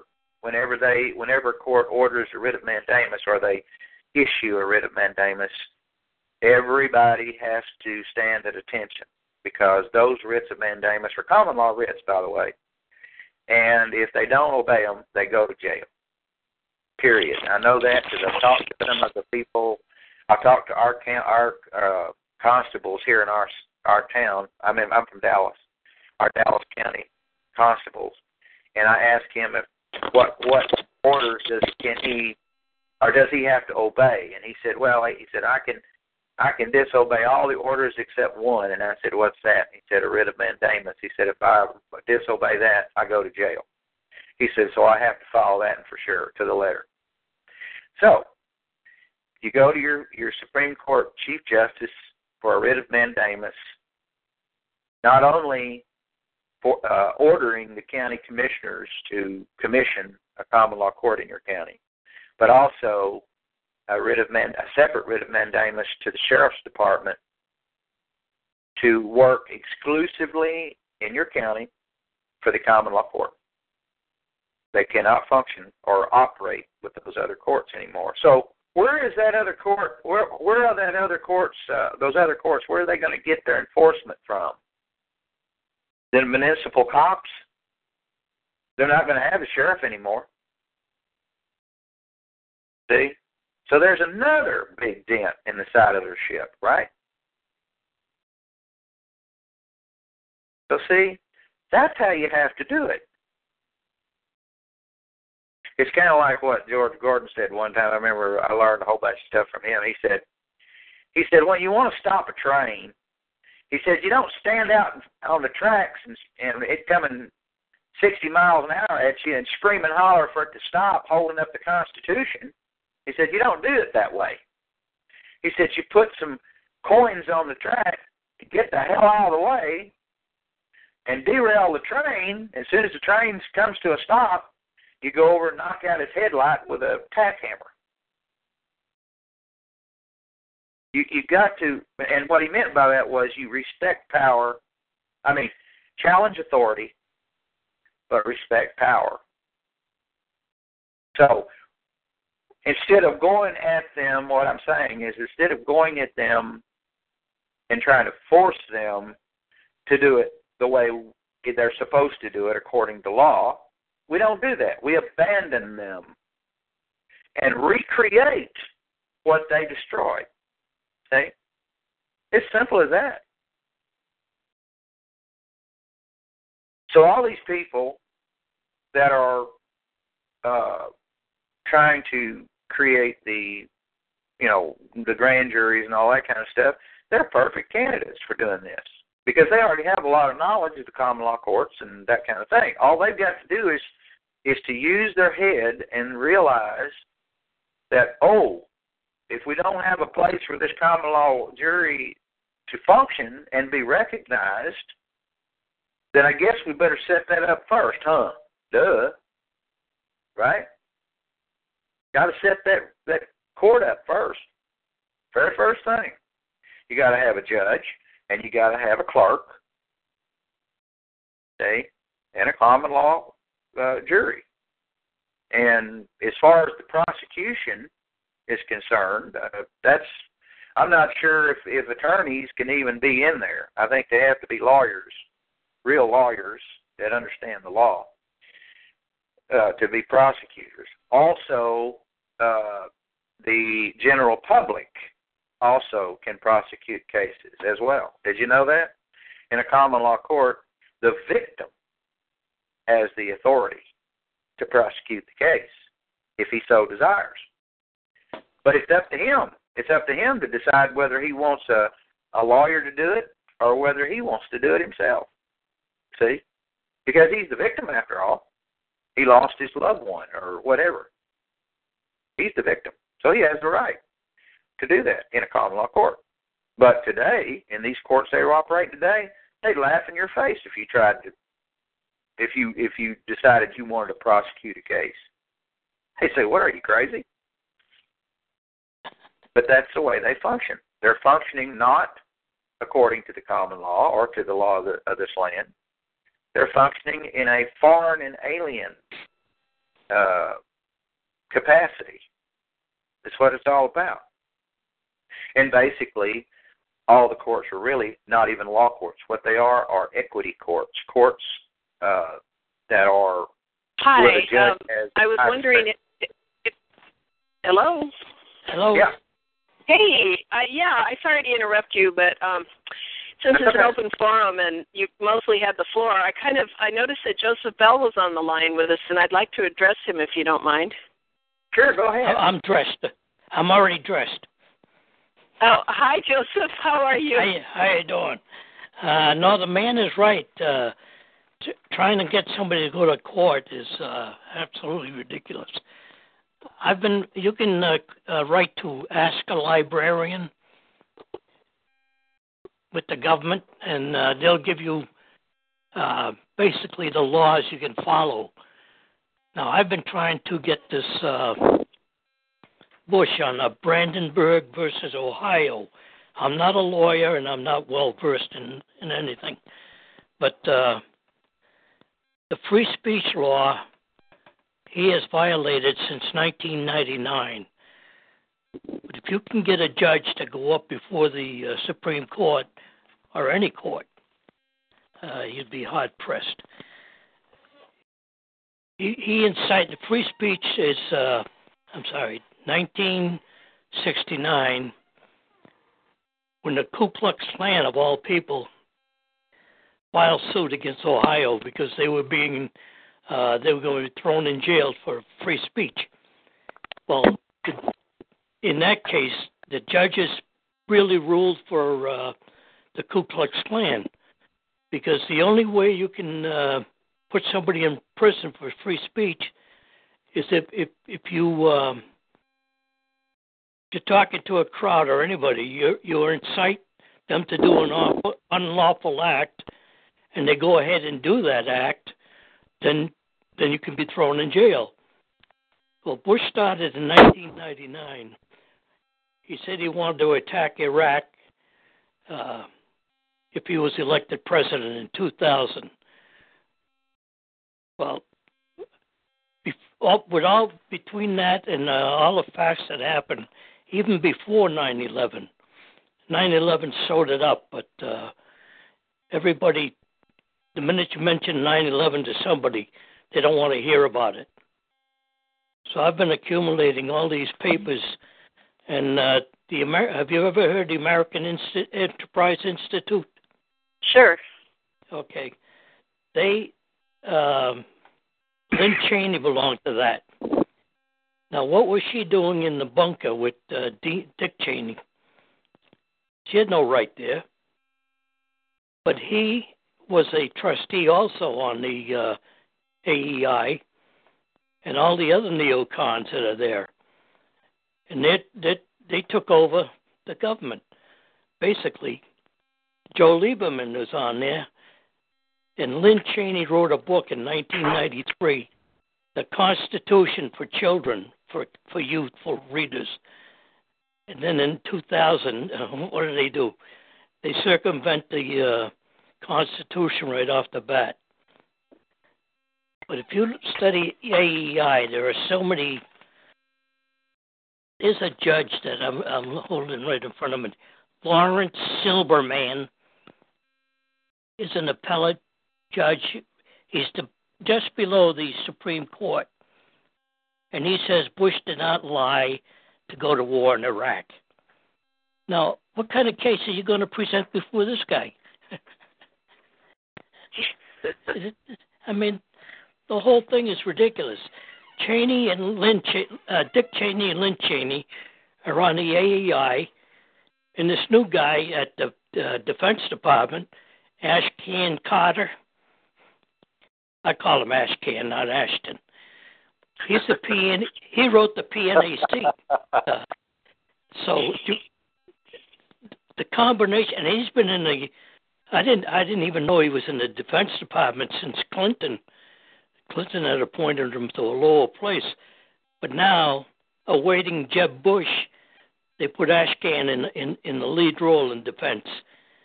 You know, the quiet-looking guy, the nice-looking guy, honest-looking guy. But between Zelikow, Ashton Carter, they all wrote stuff together, just like Rice wrote with Zelikow. And when Tom Keene wrote the book, Without Precedent, on one of the pages after they picked Zelikow for to chair the staff, he said, Zelikow's got the same idea I have. Write a history of Al-Qaeda. Well, if people don't know about all the meetings that were held from March 31st, 2003 to June of 17th of 2004, then they're not. And these were not in the 9/11 report. And people don't know how to accept that because they don't know what the hearings are. I can send you all kinds of transcripts from the hearings, and but if you can't associate it with anything, in the third meeting of the 9/11 Commission, all they had was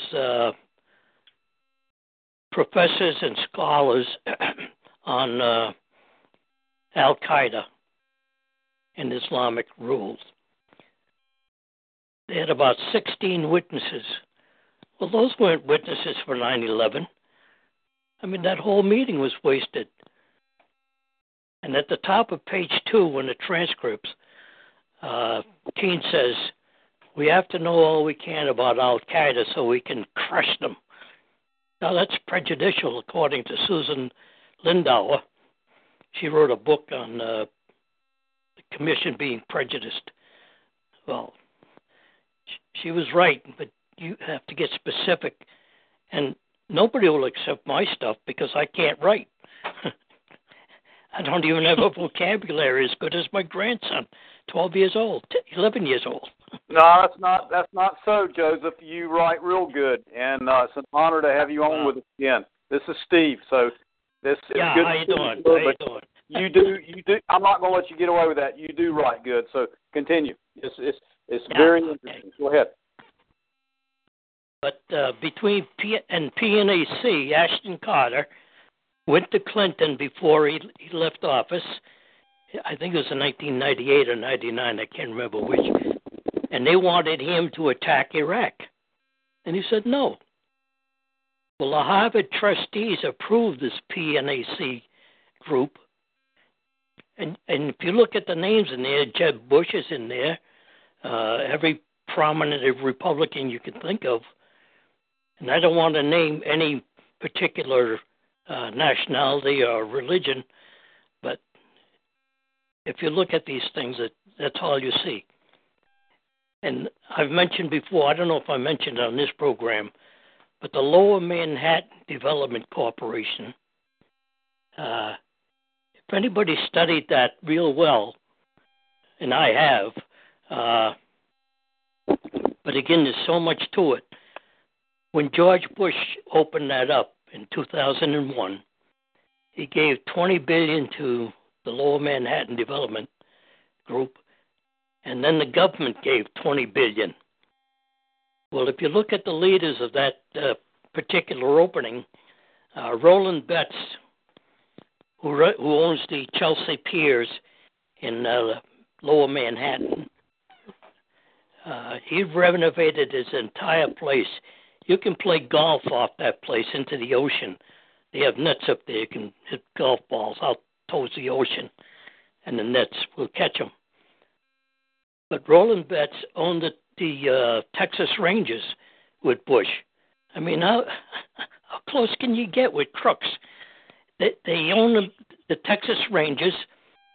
They built a stadium with taxpayers' money.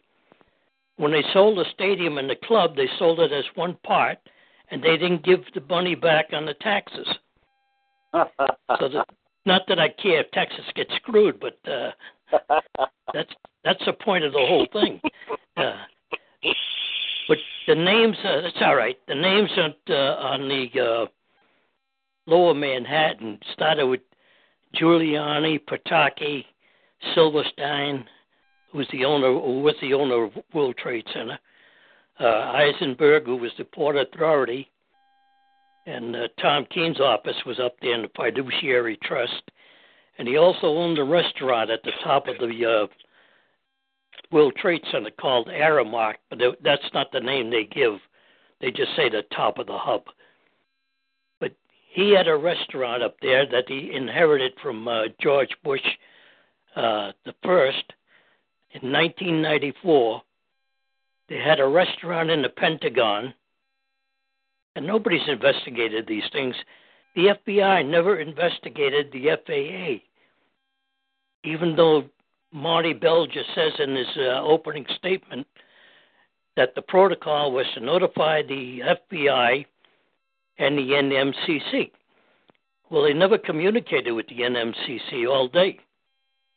And the FBI never responded.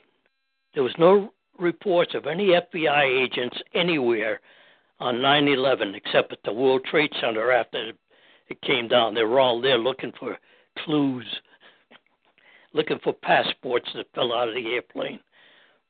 Did you ever hear that one? No, that's all right. A passport was found at the base of the World Trade Center in perfect condition. Right. So that means the guy up there had to open a window, throw it out before he crashed into the building. And some passerby picked it up and brings it in. And Tom King goes on to say they had 4 passports from the hijackers, 2 from Flight 93, 1 from Flight 11 in Boston, and I forget where the other one was. Anyways, if you read this book, it's just a riot. Because if you compare it to the 9/11 hearings, which, by the way, began 1 week after the war started on March 23rd, 2003, the commission didn't have their first hearing till March 31st, and their second day was April Fool's Day, April 1st, 2003. They have double meetings like that, sometimes 2 days. But there is not one witness, legal witness, in this entire hearing. You take Rumsfeld. He testified 2 different times, and the last one was at the 8th meeting. And at the end of his testimony, Keene says, Mr. Rumsfeld, we want to thank you for all the help you've been to this, to the commissioners and the staff. Since day one, he's been running the show. He's a witness and a perpetrator. Right. It's. I mean, if you see all the names in between, I've got tons of pages. I've been trying to get it on the computer, all of it, but I'm keeping them all. You sent me a copy of it, and Ray, this I've kind of given a nickname to Mr. Joseph Bell. He is the senator. He is the Senator Sam Ervin. So Joseph is what Sam Ervin was to Richard Nixon. Joseph Bell is 9/11. Because if there was a 9/11 reinvestigation, Joseph Bell would be the Sam Ervin to take him down. Thank you. Right on.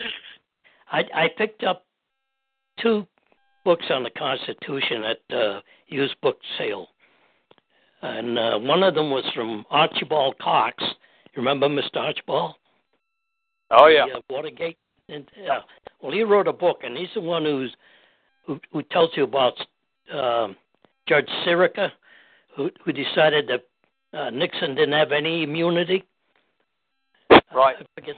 I forget the law he quoted, but I've got it down somewhere. Yep. And so Bush didn't have any immunity not to testify. The 9/11 Commission gave it to him. That's right. So I don't know how we can, like the veterans today. I think you've seen the newspaper. Yep. And that's the first thing they said. You couldn't get a lawyer. You know that the laws. I can quote you the law from the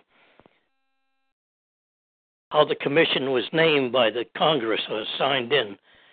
It was Public Law 107-306, and there's a breakdown for each of the things. They didn't need any subpoenas, but Keene's book will say that what's his name, Dan Marcus, the legal counsel for the commission, talked them out of getting doing any subpoenas because they didn't want to offend the administration. And then if you talk about conflict of interest, I can't even get the ABA to do anything about that. And that's not the American Bankers Association either. It's the American Barroom Association. That's lawyers, the American Bar Association. You've got 5 lawyers from the beginning on both sides of the fence working for Wilmer Hale Dorr Cutler. That was Gorlick, the FBI Director Mueller, Dan Marcus, the gentleman who was he's not a gentleman, the legal counselor for the commission. Stephen Dunn and Dana Hyde were on the 9/11 staff. And then Jamie Gorlick had joined this firm in June of 2003 while she was still a commissioner. Now, come on. And I can present that to anybody, and they still look at it like, okay, go ahead and prove it. But then Fielding, who's also a commissioner, Fred Fielding, remember him from Bush in 2000? Right. Or even before that. Yep.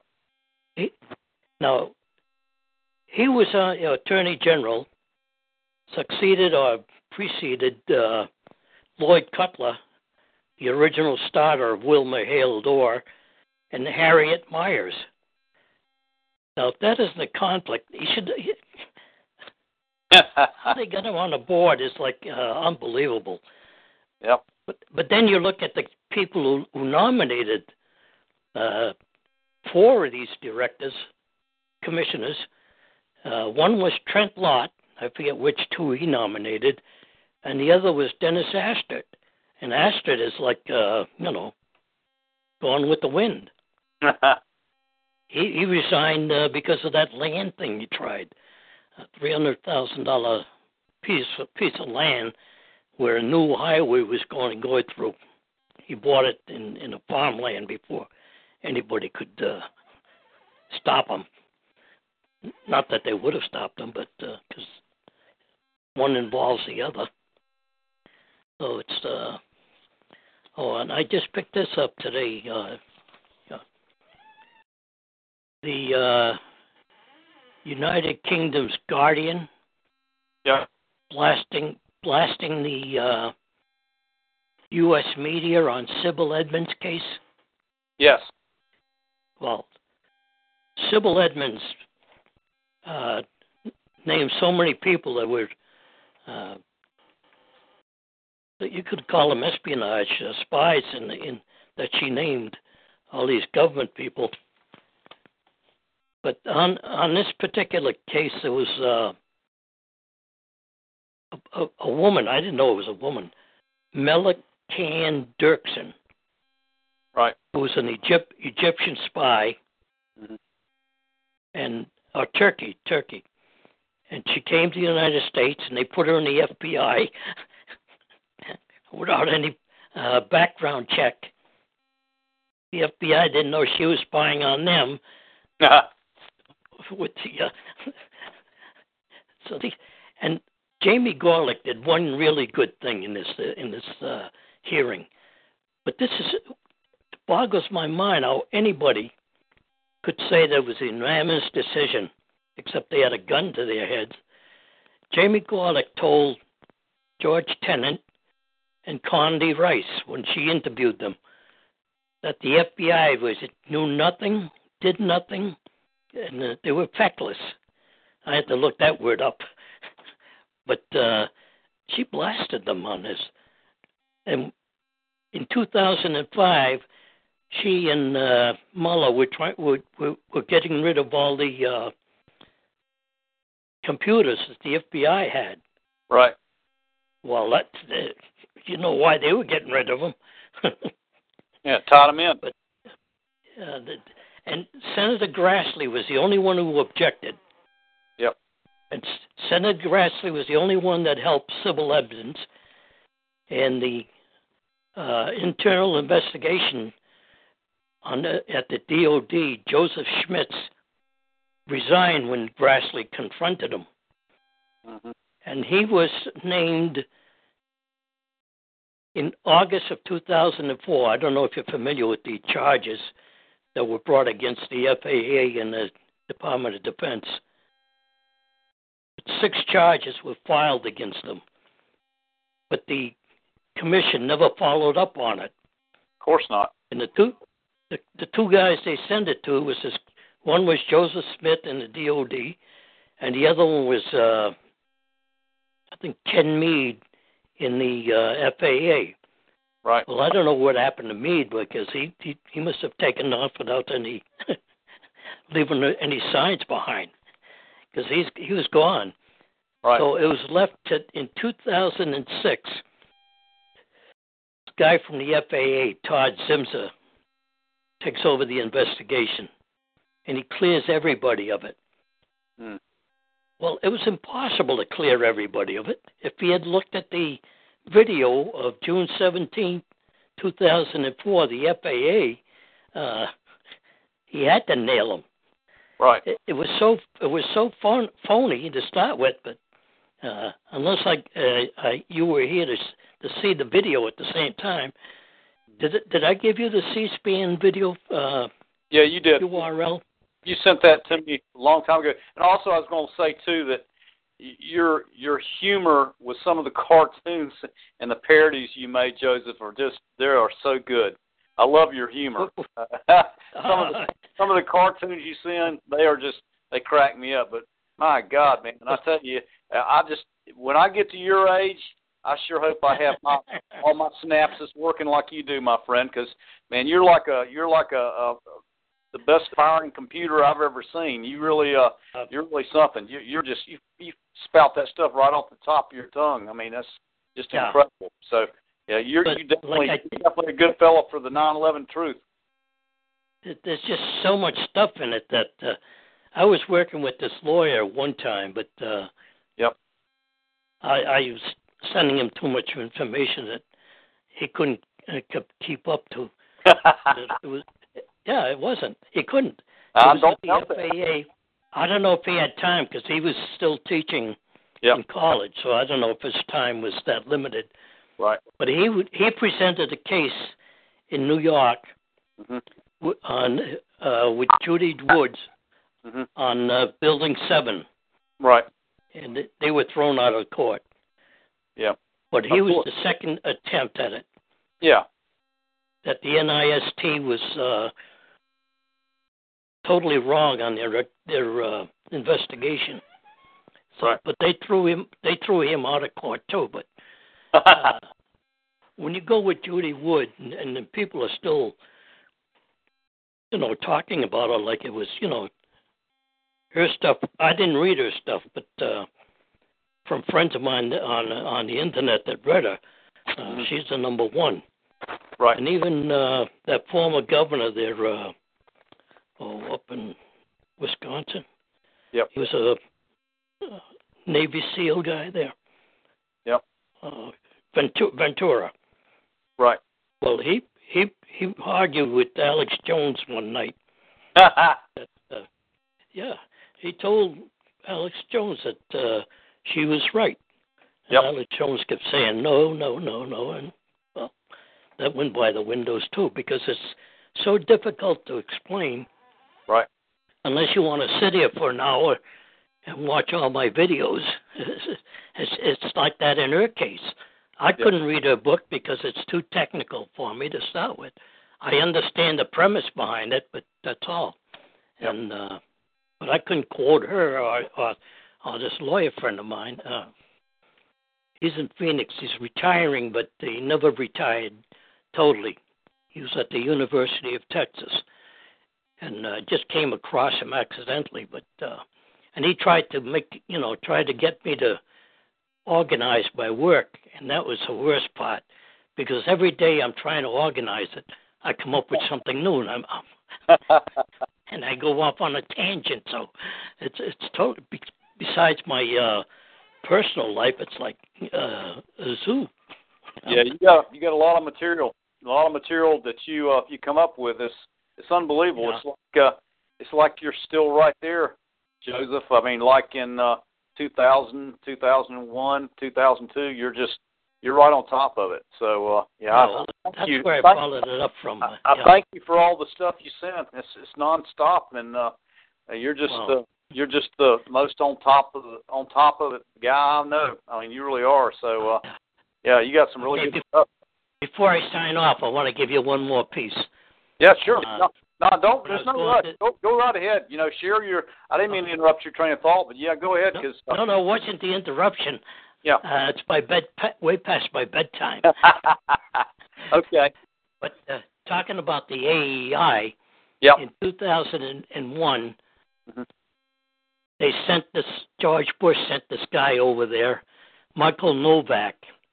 All right. He's a Catholic theologian. Right. Try to convince the Pope that winning the war in Iraq was a just war. Mm-hmm. Now, you tell a theologian that, and it's just like this judge.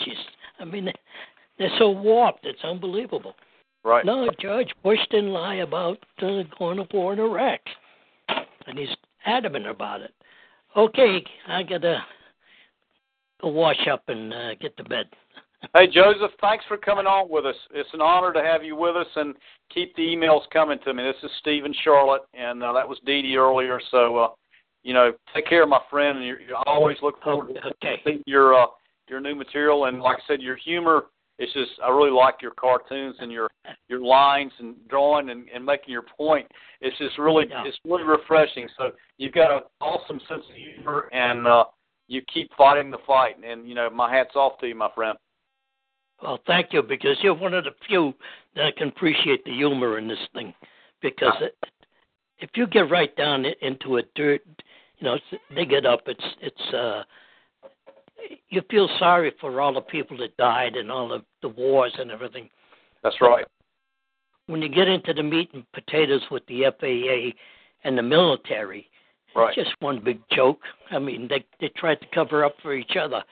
So, okay, you and Dee Dee take care of yourselves, and I'll get back to you. Thanks, Joseph. All right? Take care, Have sir. a good night. Bye-bye. Thank you. Yeah. What a good guy. Man.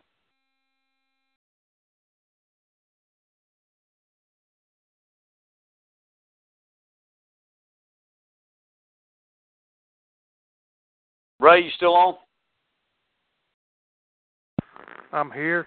Yeah, Joseph. I think Joseph is 81 or 82. I've never seen anybody so right on top of 9/11 stuff. I mean, he picks stuff up. Like he doesn't even look it up. He just bam, it's right out of his head. I mean, he can quote you back stuff from the investigation, the phony investigation, everything, the FAA and the whole 9 yards. The guy's incredible. I've never seen. He's very sharp for 80 years old. God. I mean, he is. He's about the same age as Sam.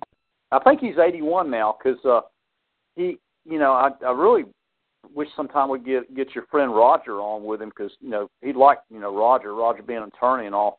But the problem with Roger is that he was with me yesterday, is that he repeats the same thing over and over and over. He's in a loop, and if you try to have a normal conversation with him, he gets very frustrated. I mean, I try to talk about what the success that we've had with my neighbor who's been getting robbed by her relatives, and how we got the will changed, and how we got the locks changed, and how we've been able to do this justice thing, Right. And he just gets so frustrated. He won't let anyone else speak. He likes to come by here and visit me, and he does that occasionally. But you can't have a conversation with him because he's just stuck in a loop, He's just Dee, stuck how long ago was it when they put him in the hospital, like you mentioned a while ago? Oh, gosh, I'm not sure exactly. But, despite that, they're still having success in the courts here, and they're still doing some stuff. But he just don't even enjoy his visits anymore. But I do appreciate what I've learned from him. Yeah, right. And, but to get him on the program would be, I think. I got you. I don't know how he would do, but I will send you a link to a broadcast that he just did for cable access. Oh, cool. In fact, I'm in it. I'm in the courtroom with him at that point some time ago, but I'll send that out to you. Yeah. I'll make a note here. Well, I'm glad we got Joseph to talk because that means a lot to him. You remember he was on, what was it, about a year ago, and, we kind of acknowledged him, and, it really meant a lot to him. He's a good fellow. I like him. And like I said, he sends me so much material. I mean, 3-4 emails a day, with 9/11 information. I mean, I've got a whole stack of stuff. I mean, God knows if anybody's going to do open up an investigation, outside investigation to it, he'd be the guy. His research is just unbelievable. I've never seen anybody. He's relentless with his work. So, and at his age, just God bless him, man. He's a good fellow. Good fellow. I like him. What state is he in? He's in Pennsylvania. He's actually in Sam's neck of the woods. I thought he was around here in the South, but no, he's up in Pennsylvania, I believe. And nice fellow though. And he when he came on last year, he was 80, so I think he's around 81 now. Wow. I think it was his birthday, as a matter of fact. It was his 80th birthday.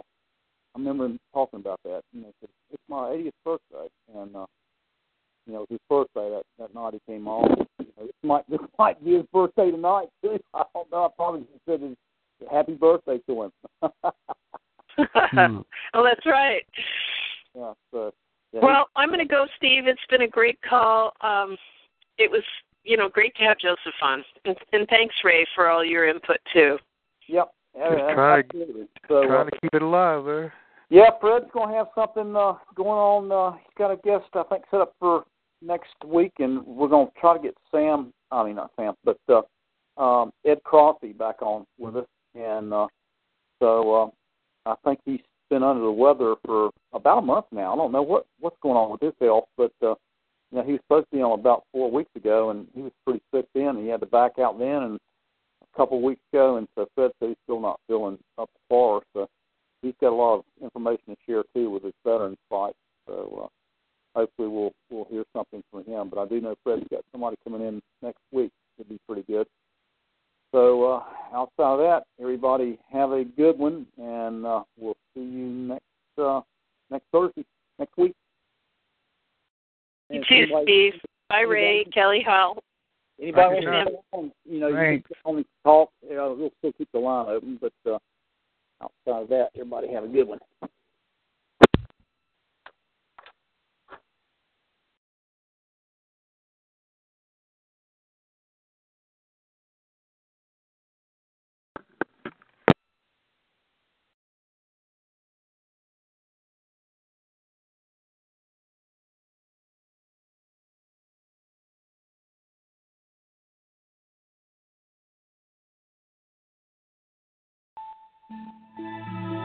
AUN, American Underground Network.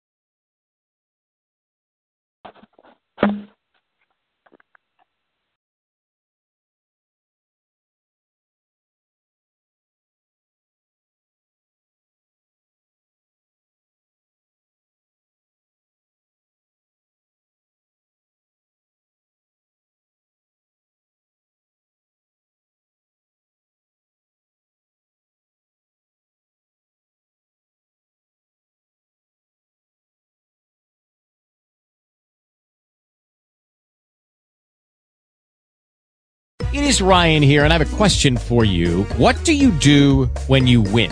Like, are you a fist pumper, a woohooer, a hand clapper, a high fiver? I kind of like the high five, but if you want to hone in on those winning moves, check out Chumba Casino. At ChumbaCasino.com, choose from hundreds of social casino-style games for your chance to redeem serious cash prizes. There are new game releases weekly, plus free daily bonuses. So don't wait. Start having the most fun ever at ChumbaCasino.com. No purchase necessary. VGW Group. Void where prohibited by law. See terms and conditions. 18+.